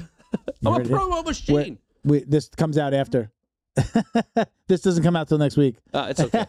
Well, you missed it. It was a great time. They can watch a replay, right? They can order a replay. Eventbrite. There you go. Jesus. If we get you on again, we have to. If you want to do it according to an event you want to promote. Oh, that'd be awesome. 2 weeks before. Hell yeah. We record, put it out a week before the event, and then Sweet. Because we'll put this out. Today's Friday, by like Wednesday next week, typically. Sweet. The following week. Perfect. I'm excited. But Mitchell runs like 6-7 markets in the state, and he's constantly putting on shows. There are times where he's putting on as many shows as like the UFC is in a month. Yeah. Super hectic. Props to him for doing it. Yeah. Juggling all those fighters, all those coaches. Does he own a gym as well? Or No. is he just... Okay. No. Because he trains out of Fusion. That's just like his home base. Okay. But I know he's a black belt. Yeah. He's like really involved with his fighters. Like when Val hit the UFC, he was there. Val who? Val the Animal. He's out of Fusion. He fought Bo Nickel. Okay. I know Bo Nickel. Yeah. So like when Hannah Goldie, when she fights, he goes and corners Hannah Goldie. Oh, really? These are all fighters that he's either helped bring up through the amateurs into the pros that are now getting these large options. One of my fighters, Sham Delva, November last year, we main evented a card, and it was basically whoever wins this is gonna get a phone call to a big show. And that's the tier he's at now. If you're fighting for his titles, if you're main eventing his cards, you got a really, really good shot of getting a Bellator, PFL, ONE, or UFC call. Really? I think in the last 3 years, he's put 12 guys in the UFC alone. Really? If you are fighting in Florida or in the Southeast region and you get the option to fight on a combat night, especially if you're like a higher end guy, like fucking do it. People are watching you. Yeah. The show is very well known. Wow. So take it. Combat night. Very cool, man. So what else do you have going on? Oh, man, there we are. You said combat night. You said Combate. Yep. You're a cut man for Combate? So I'm a cut man for Combate Global. And I'm the head cut usually- man for Gamebred FC. Do they do a lot of stuff in South Florida and DR? Yeah. So and the Dominican Republic? Combate Global is purely based out of Miami, Univision Studios, at the last 3 seasons. Okay. So it's just this closed door studio. Last season they started adding in a crowd, I think about 60, 80 people.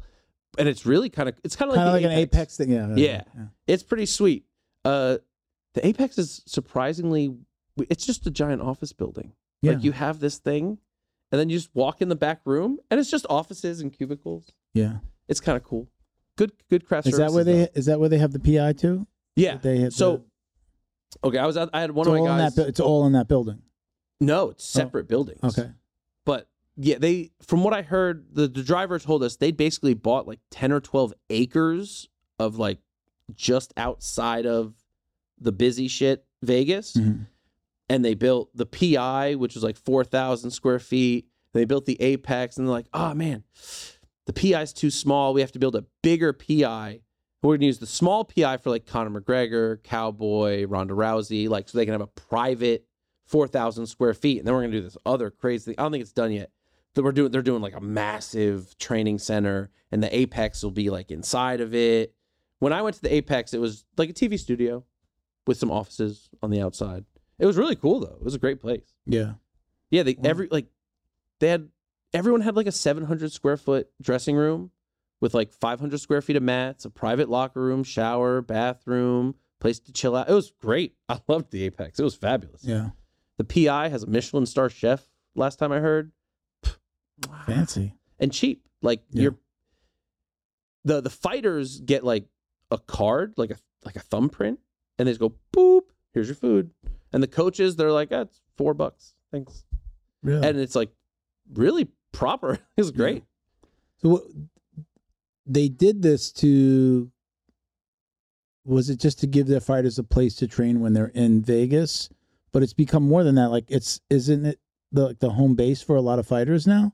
Like this is their training gym, regardless of where regardless of where they're gonna wind up fighting in the country. Yes. Right? So it's not just about flying into Vegas and having a place to train while you're there. Yeah, they got a lot of really good stuff in there. Like they've got PTs, physical therapists, like massage therapists, etc.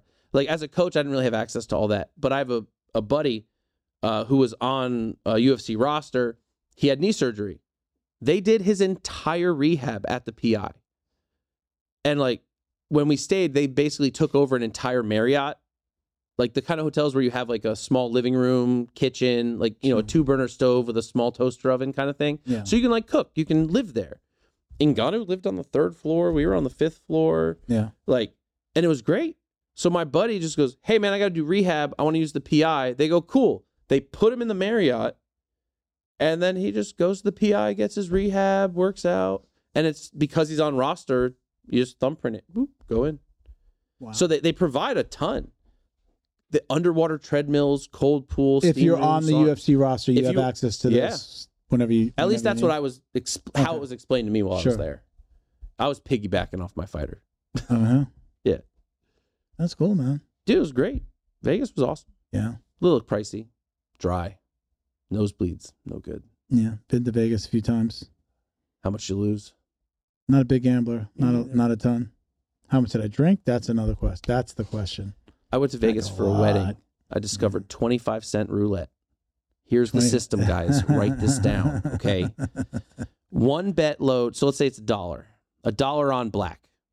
Then you take another $1 and you go on black heavy corners. So 3 black, 1 red. And you just put them on the corner. So if you put on black, it pays 1-to-1. You put down $1, you win $2, right?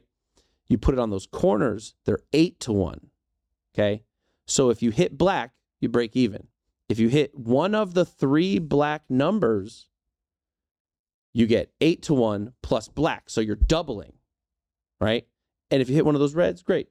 You get 8-to-1. So you'll get $2 almost every time. And that is how I got drunk as shit over 4 hours while my friend was doing pre-marriage things and I was stuck in Vegas. Hope his wife's not going to ever hear that. They were doing whatever they had to do. I was just drinking free cocktails. I went to Vegas one time with no money. And my buddy would be like, here's $20. We'd go sit at the bar, put it in the poker machines. We always won. Don't know why. I'd win enough money to go drinking that night. And that's how I funded my trip is just poker. You're getting free drinks while you're playing the poker machine. I win enough to go out, and then I do it again the next day. Yeah. And that's how I partied up in Vegas. That's what I'm talking about. Yeah, it was. That's what I did with the quarter roulette. I was like, I started with $10. As soon as I made $20, I put 10 in my pocket, and then if I lost, I lost. Whatever. I already have my $10. I left drunk as a skunk with $40 in my pocket. I got to tip the waitress. I tipped the dealer. I was like, hey, this is great. It was the best and worst trip I had because I went broke. And but you can't. It was like, I'm broke. It's like I couldn't enjoy myself as much as I wanted to because it was like I'm like, I'm broke. What if I don't win tomorrow? Yeah, I got to save some of this money for tomorrow. Every but we always wound up. It was me and my buddy did it. We always wound up winning. And the gods had smiled upon you. Yeah, and we had a great time, man. Vegas is awesome. I haven't been back in a really long time. Here's something I just told somebody last night. I go, I would love to go during International Fight Week in the summer. Like that would be awesome. A great time to go and have tickets to a fight on top of it. Like dream vacation. Do an episode out there. That's what she said. Yeah, do it. And then it's a write-off. But I'm like, you don't, man, it's still a write-off because I can go promote. Yeah. But it's to go film there. We're not going to take this with us. We're not set up to do it. I wouldn't even want to. I wouldn't even want the stress of that. I would want to go to promote, meet people to get them on the show. Hey, when you're in Florida, or let's do a Zoom. I mean, if they have a convention center, get a booth or something. One camera, one mic. Yeah. I want to go enjoy myself and just promote. Do it because it's dual for me. It's dual promotion. It's the the marketing company and the podcast. Have you on the show, but make some relationships. Yeah. People become that's clients. The way. Yeah, for sure. That's my weakest area. I don't bullshit. Like I bullshit well with no parameters like this. Yeah. But like we're going to a networking event and we're going to meet people. That's not my area. I'm like, oh God, that's my life. I belong to a networking group. Like we meet every week online. We go out. We go meet at Top Golf. We meet with other groups. It sounds so reasonable. But you don't talk. But you know what? The networking that I'm involved with, you go and you just get to know each other. Mm-hmm. You're not trying to sell each other anything. What you want is that person to go, I got a buddy that owns a company that we could probably introduce you to. So it's just like getting to know each other so that they're comfortable recommending you to their friends, clients, family members, yada, yada. Right? Speaking of which, I've got a guy for you. Have you ever heard of Fight Circus? Fight Circus. I feel like I probably follow them. Okay. So let me see if I do. If you don't, you should. Fights. All that crazy Russian shit that you see, like 5-on-5 or car jitsu. He's putting out those videos, right? It was all invented by my buddy John, who runs Fight Circus. And then the Russians took it over and put more money behind it. Fight_Circus and Fight Circus. Is that the one? The one that looks like a crazy ringleader in front of a circus tent. All right, so it's not this one. It's got to be Fight_Circus. Fight_Circus. Do you see a guy with gray hair fighting two small people? Yes. That's John. Yep. So that's your buddy? That's John. So John is the CEO, promoter, and ringmaster of Fight Circus. So 2 events ago, we had Bob Sapp and Rampage do Siamese boxing with John and Woody, who is the Siamese. So they tied together? This was my fabulous idea. Oh boy. So John was coming up with crazy stuff. John was doing MMA symmetrical, 1 versus 2. Then he got crazy. There you go. Here's Bob Sapp. Yeah. So I go, hey, let's take jiu-jitsu belts and tie people together at the chest and the hips and do Siamese Muay Thai. I throw the right sides, he throws the left sides. Then he goes, it's easier, we'll just put them in giant shirts. And it gets nuts. Dude, we have Petzilla. I see the shirts. Yeah, dude, Petzilla's fighting for him. This guy looks like Gordon Ryan almost in this picture. That's the guy that owns it. Yeah. He looks, in this little montage, he looks like Gordon Ryan. But go ahead. I'm sorry, go ahead. So, we had Tyson Fury two shows ago. Granted, he just sat in a throne and watched the fights. But it's absolute insanity. Can you put this on screen, Christian? Instagram, Fight_Circus.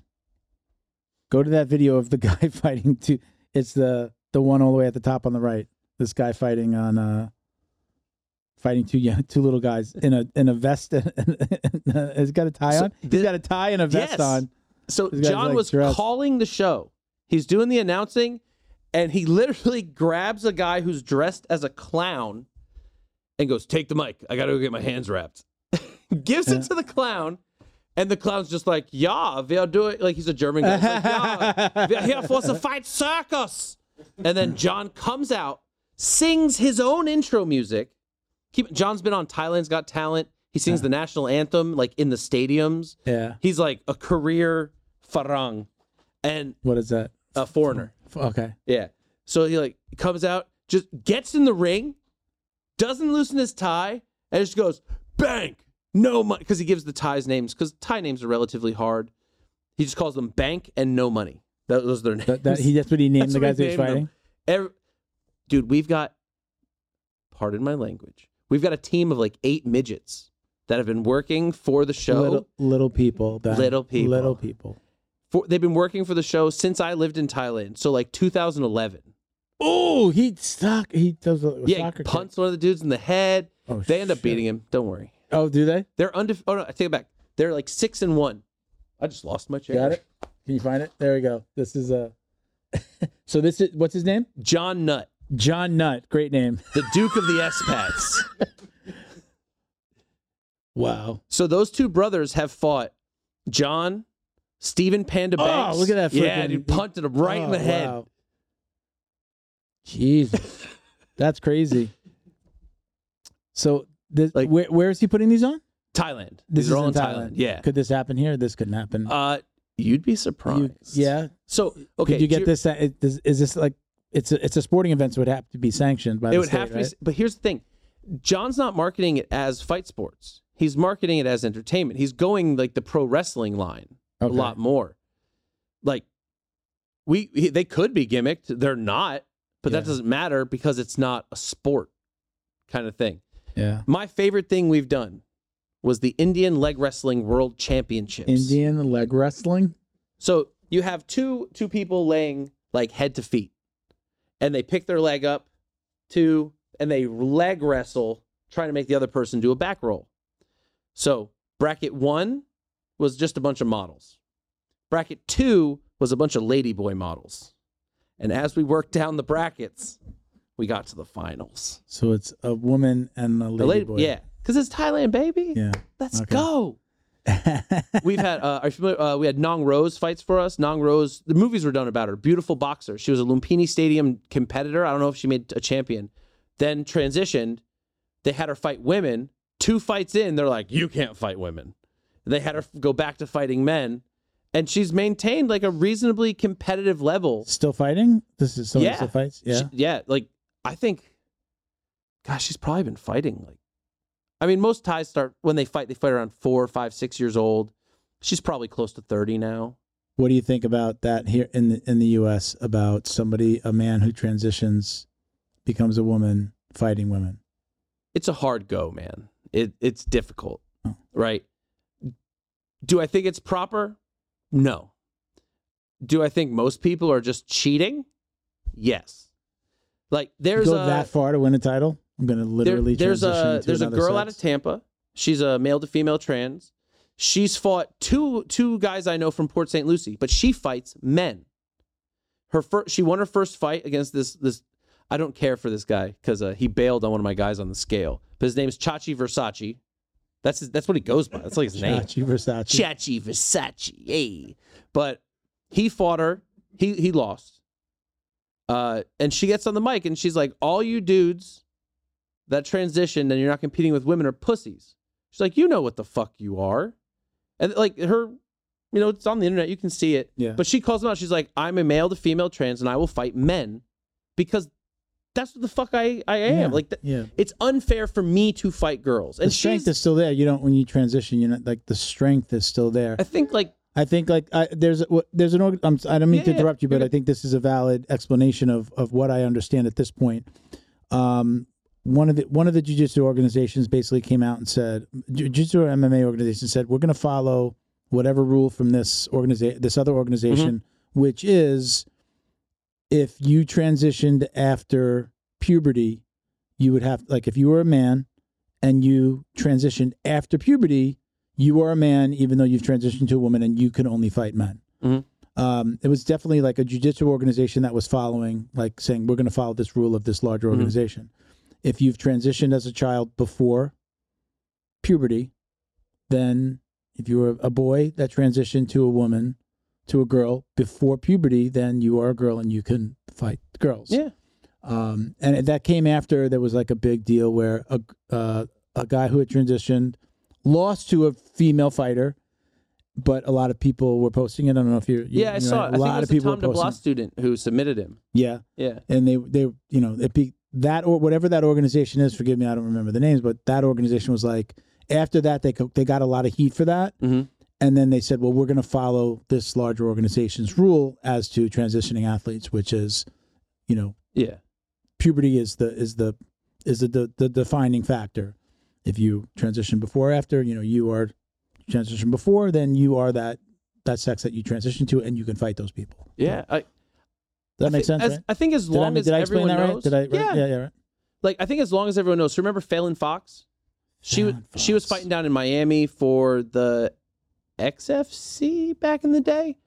But she was the one who fought like 4 girls, broke one of their skulls, like literally caved her skull in.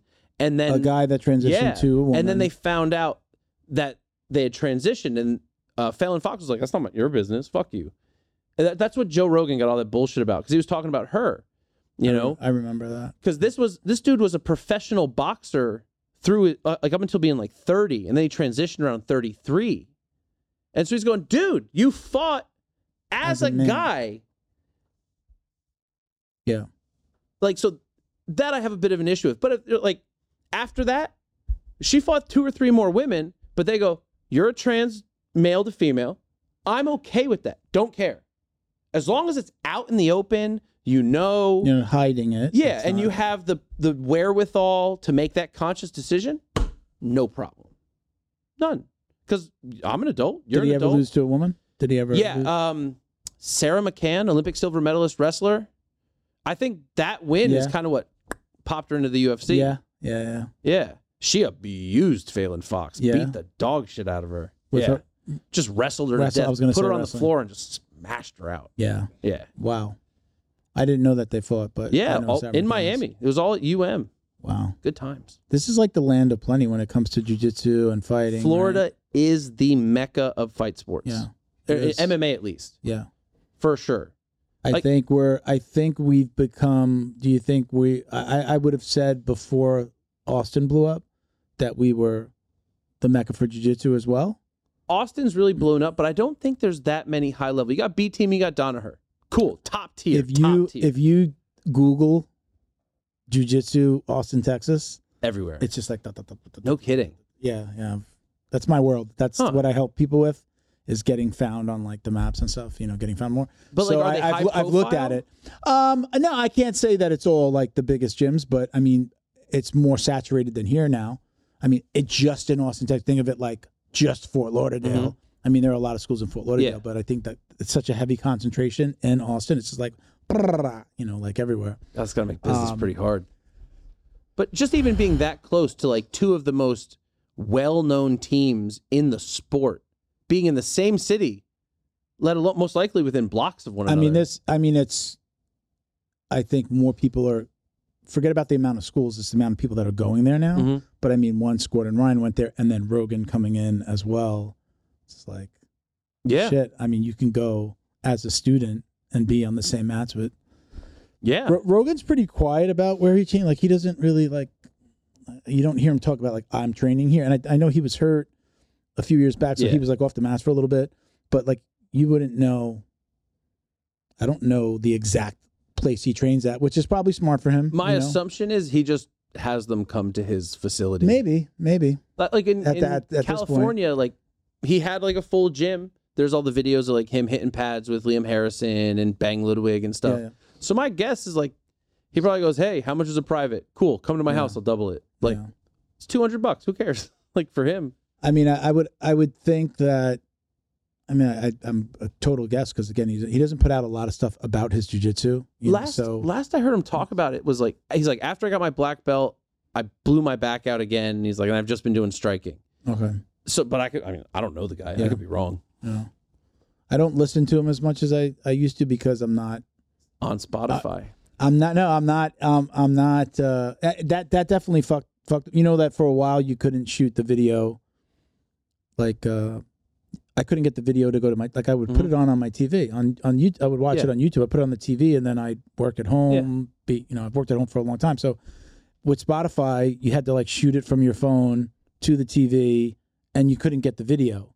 You get the video on your phone, but you couldn't shoot it to the TV. So I got to know. I'm like, don't watch it on my phone. I want to throw it up on the TV, and I want to be over here at my desk working. And you couldn't do it for a long time. And it was like there was a thing. It was like the Spotify did. There was something wrong with the way they had to like get it to the right place. So I just kind of weaned off it. Then working at home, I'm not in I listen to a lot of podcasts when I'm in the car and I'm driving and I'm not driving. My office is literally across the street. I could walk to my office from where I live. I don't have to really commute. I'm working from home 99.9% of the time because all my employees are remote, live in different states. So I don't have to be in an office, and clients are all over the country too. So nobody's coming in to like, hey, I'm going to stop by to so there's no, when am I listening to, same thing with the audiobooks. I'll only listen to audiobooks. I won't read. I'll only listen to audiobooks, and that's all out the window because I'm just not. Agreed. It doesn't happen. Yeah. Yeah. Like I was living in Coral Springs. But I love Rogan. I love Rogan. Yeah, he's great. You know, I tell people I didn't do this because I thought I wanted to be a Rogan. This totally came from just like hanging out with friends. But like, God, we should have recorded like talking about jiu-jitsu and the craziness. Like I got guys that trained with Popovich and like the Avengers back in the day. Back like in town? I don't even know. I think I don't think so. Isn't I think he like Abu Dhabi or something? I think he's still in ADCC. Yeah, he's in hiding. But so this wasn't because I was a Rogan fanatic, but it was just like, hey, let's do this. It would be kind of fun to do this, and then it took off. But I mean, I would do a better job than Rogan. I'm sure you would too. Just putting it out there. He gets a lot of heat. I definitely like Ray. Like I know Ray listens to him, and I call Ray my nutritionist now because like Ray's like constantly like, hey, you should take this Carnivore brother. Yeah, he's on the carnivore like heavy for a couple of years now. So I call him my nutritionist because he'll be like, he sends me stuff and I do it like I add cayenne pepper to like all my food now, and I've gone completely off of antacid tablets. I have to take antacid tablets every single day. Really? For years. And he told me to start doing it for, like, as a replacement for blood thinner. Like, I have to take a baby aspirin because of the heart attack. And he's like, do this. But that led to me, I still take the baby aspirin because I've got to ask I really want to ask my cardiologist, can I go off? But it also helped with my acid reflux. That's crazy. Nuts, right? Yeah. So he's my nutritionist. Ray, I'm going to call you this week. Yeah, talk to him about the CPI, man. That's a big deal. He's banged up right now. Yeah. He trains as much as he can, but he's banged up, and I mean his whole family trains. His wife got into training. That's awesome. His wife never worked out, or I shouldn't say ever worked out. She definitely didn't do jiu-jitsu. Kids were doing jiu-jitsu. They'd be like, we don't want to go to and she'd be like, they don't want to go, Ray. Don't make them go. And now she trains more than him, and she's competing. She's competed in IBJJF, gone to Vegas. She's all about it, which is awesome. I'm right there. Like every guy's dream to have his wife like fucking like encourage you to get on the mats, you know, right? It's like fucking crazy. I'm realizing we're after 2. Oops. Let's we got to start wrapping it up. Let's do our I think we can start calling it a speed round again, but we call it the drill down. We spare no expense on sound effects. All right, so I'm gonna go down some of these questions. So let's go. Preference: gi or no gi? Gi. Takedown or pull guard? Takedown. Music during rolling? Like yes or no? Yeah. Yeah. And then music preference. What's your go-to? What do you want to listen to when you're?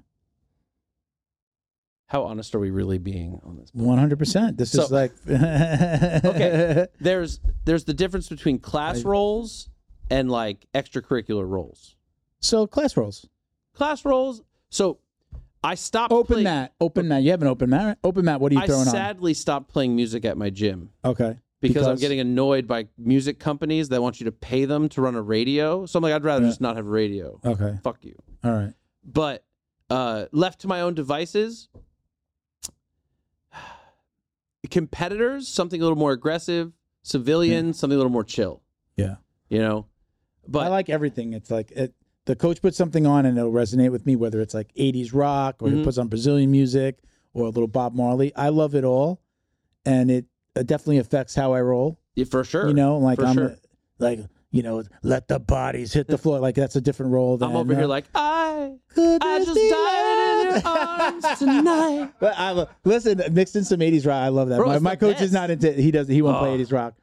But I literally listen to everything. So I can like be like I'm a little bit of an asshole that I'll sing to my training partner, especially if I'm beating them. Oh, and then kind of singing in their ear a little bit. I always think that's fun. And and if I am getting beat, it throws them off because like I'm getting the better of you and you're singing. It's always like a mind fuck. You're like, I've been singing. All right, next question is annoying thing. You're a coach. Annoying things that students do. What's your number one, like, your biggest pet peeve? Don't fucking listen. Like, yeah. Holy shit. Like, I've created a lesson plan. We're working on these things. So let's work on them. I like head kicks. We're doing jujitsu. I kick things. Fucking Christ. So yeah, don't be uncoachable. Yeah. That I do that. I don't do that. What I do is being coachable. I'm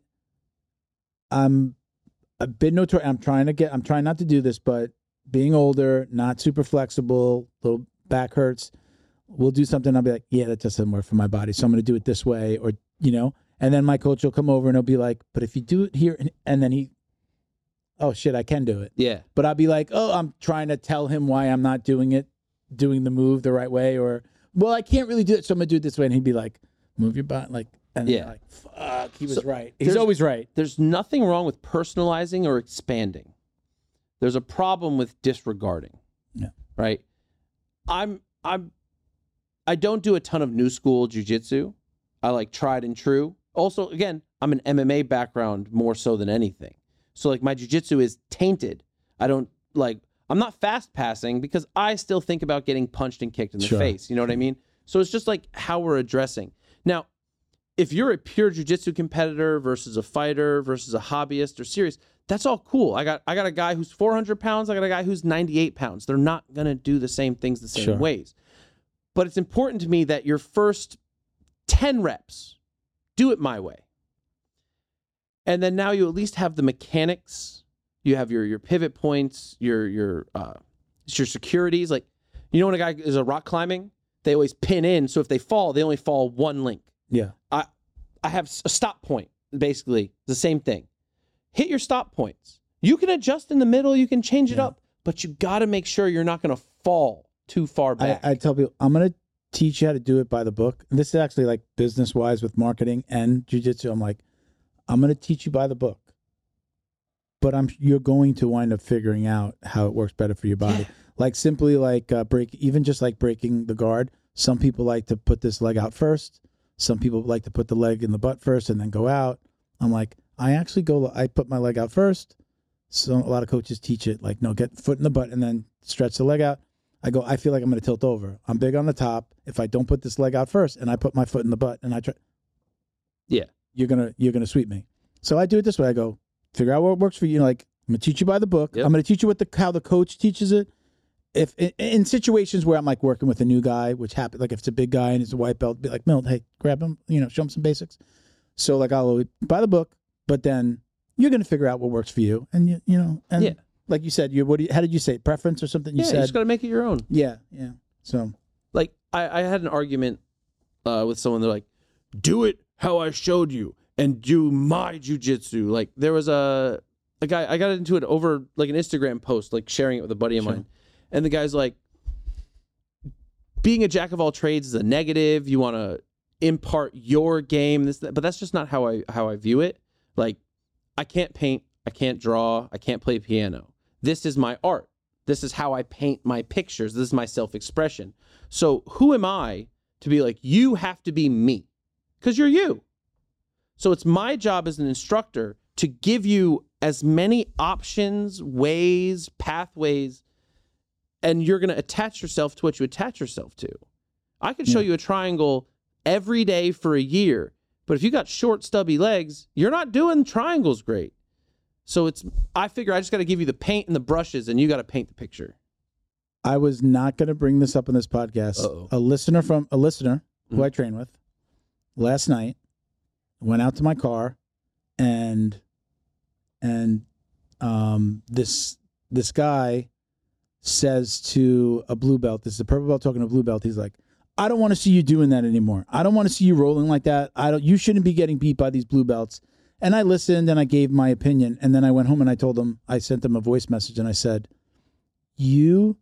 nobody should be telling you why you're there or should tell you what your jiu-jitsu should look like, other than your coach. If your coach maybe says that to you, okay, you take it, but you still have to make this your own. You're here for a different reason than him, and him telling you, and I have respect for both of them. It's not a disrespect thing. You need to train your jiu-jitsu the way you're training. This guy, you mentioned being really heavy.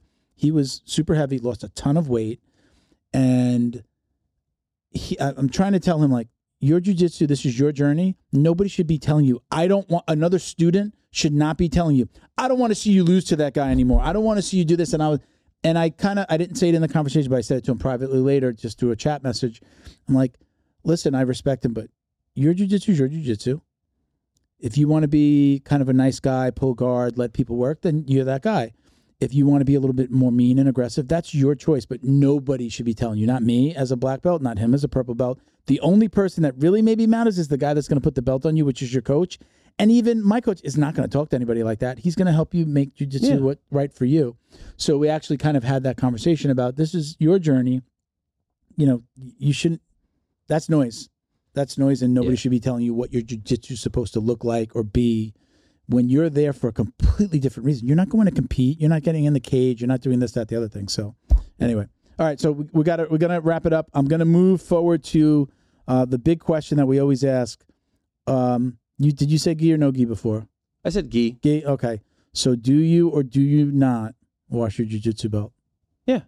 You wash it? Yeah. Okay. All right, because you're not a stinky bastard and you're not a dirty... Do I do it as often as my gi? No. Yeah. But semi-regularly? I haven't washed my black belt yet. I'm spraying it with Lysol, and I hang it. Are you like a bad juju guy? No, I've always washed my belts. I've taken a lot of heat for washing my belt. That's why we asked the question, because my former co-host used to argue. He's like, no, you don't wash it. Some of the reasons have been like, you don't wash off the juju. It's the blood of the fallen. When you wash the black belt, it will turn into a white belt. Yeah. And then I think the argument, the best argument I've heard is like, it makes it look more worn and making it look like you train more. That Wagner was on the show. He said that, and he was like, you don't wash your belt. I'm only not washing it because it's my black belt. Yeah. And this is like the last one I'm going to get, so I do want this one to last as long as possible. I'm on my second or third one. I've had two belts other than white belt. I've had two belts I've had one of my own and probably like one from Flow and Roll, because he's either given it to me or I've just gotten one, and I've had both. I just always get home, I throw the gi in the wash, and I throw the belt in. Not a big deal. Yeah. Only because I want my black belt to look, a little bit more black for a little bit longer, and I don't know. It's just so now I'm spraying it, and it's no big deal. My first black belt I didn't wash, and it is like tattered. I can't untie it. Like I had to get a new one because the knot wouldn't come undone anymore. Yeah. And the new one, I'm like, is it all like frayed and stuff? Yeah, it looks awesome. But the new one, like, I'm getting my stripes like blah, blah, blah. Like embroidered? Yeah, embroidered. Yeah. It looks so much better. Oh, yeah. That's great. That looks good. I'm a little bit away from that. I got a few years before I have to worry about that. December 3rd was my 9-year anniversary. Oh, yeah? Yeah. Very cool. Oof. All right. Thank you to Feito IT and AV, specializing in commercial and residential automation, security cameras, CCTV, POS, and more. Check them out at feitoitav.com or call 305-428-2515 and let them know the dummy sent you. Special thank you to the crew over at Flow and Roll for all their support. Flow and Roll is renowned for their incredible no-gi rash guards, shorts, and leggings. Flow and Roll has quickly become the premier custom apparel provider for academies big and small throughout the United States. Reach out today to discuss your custom order and ask about their incredible pre-order program. You can send an email to flowandroll@gmail.com or visit their Instagram at flow_n_roll and shoot them a direct message. And yes, they can create an awesome custom gi for your academy as well. Visit flowandroll.com to check out their awesome designs, and while you're there, pick up a Jiu-Jitsu Dummy signature tee exclusively at flowandroll.com. And remember, you'll get 20% off your purchase of t-shirts, rash guards, or gis with code JJD. Listen, Ben, thank you very much for doing this. Thank you for having me. You were sorry ball. I wasn't more funny. No, you're hilarious. We recorded all that stuff you said in the beginning, and we're gonna bribe you. We're gonna blackmail you with that. But thank you for watching and listening, everybody. Check us out at Jiu-Jitsu Dummies on Instagram for all the ways to watch, listen, and support. My personal IG is Uncle Milty BJJ if you want to connect with me. Again, thank you for watching and listening, everybody. Peace, love, Jiu-Jitsu.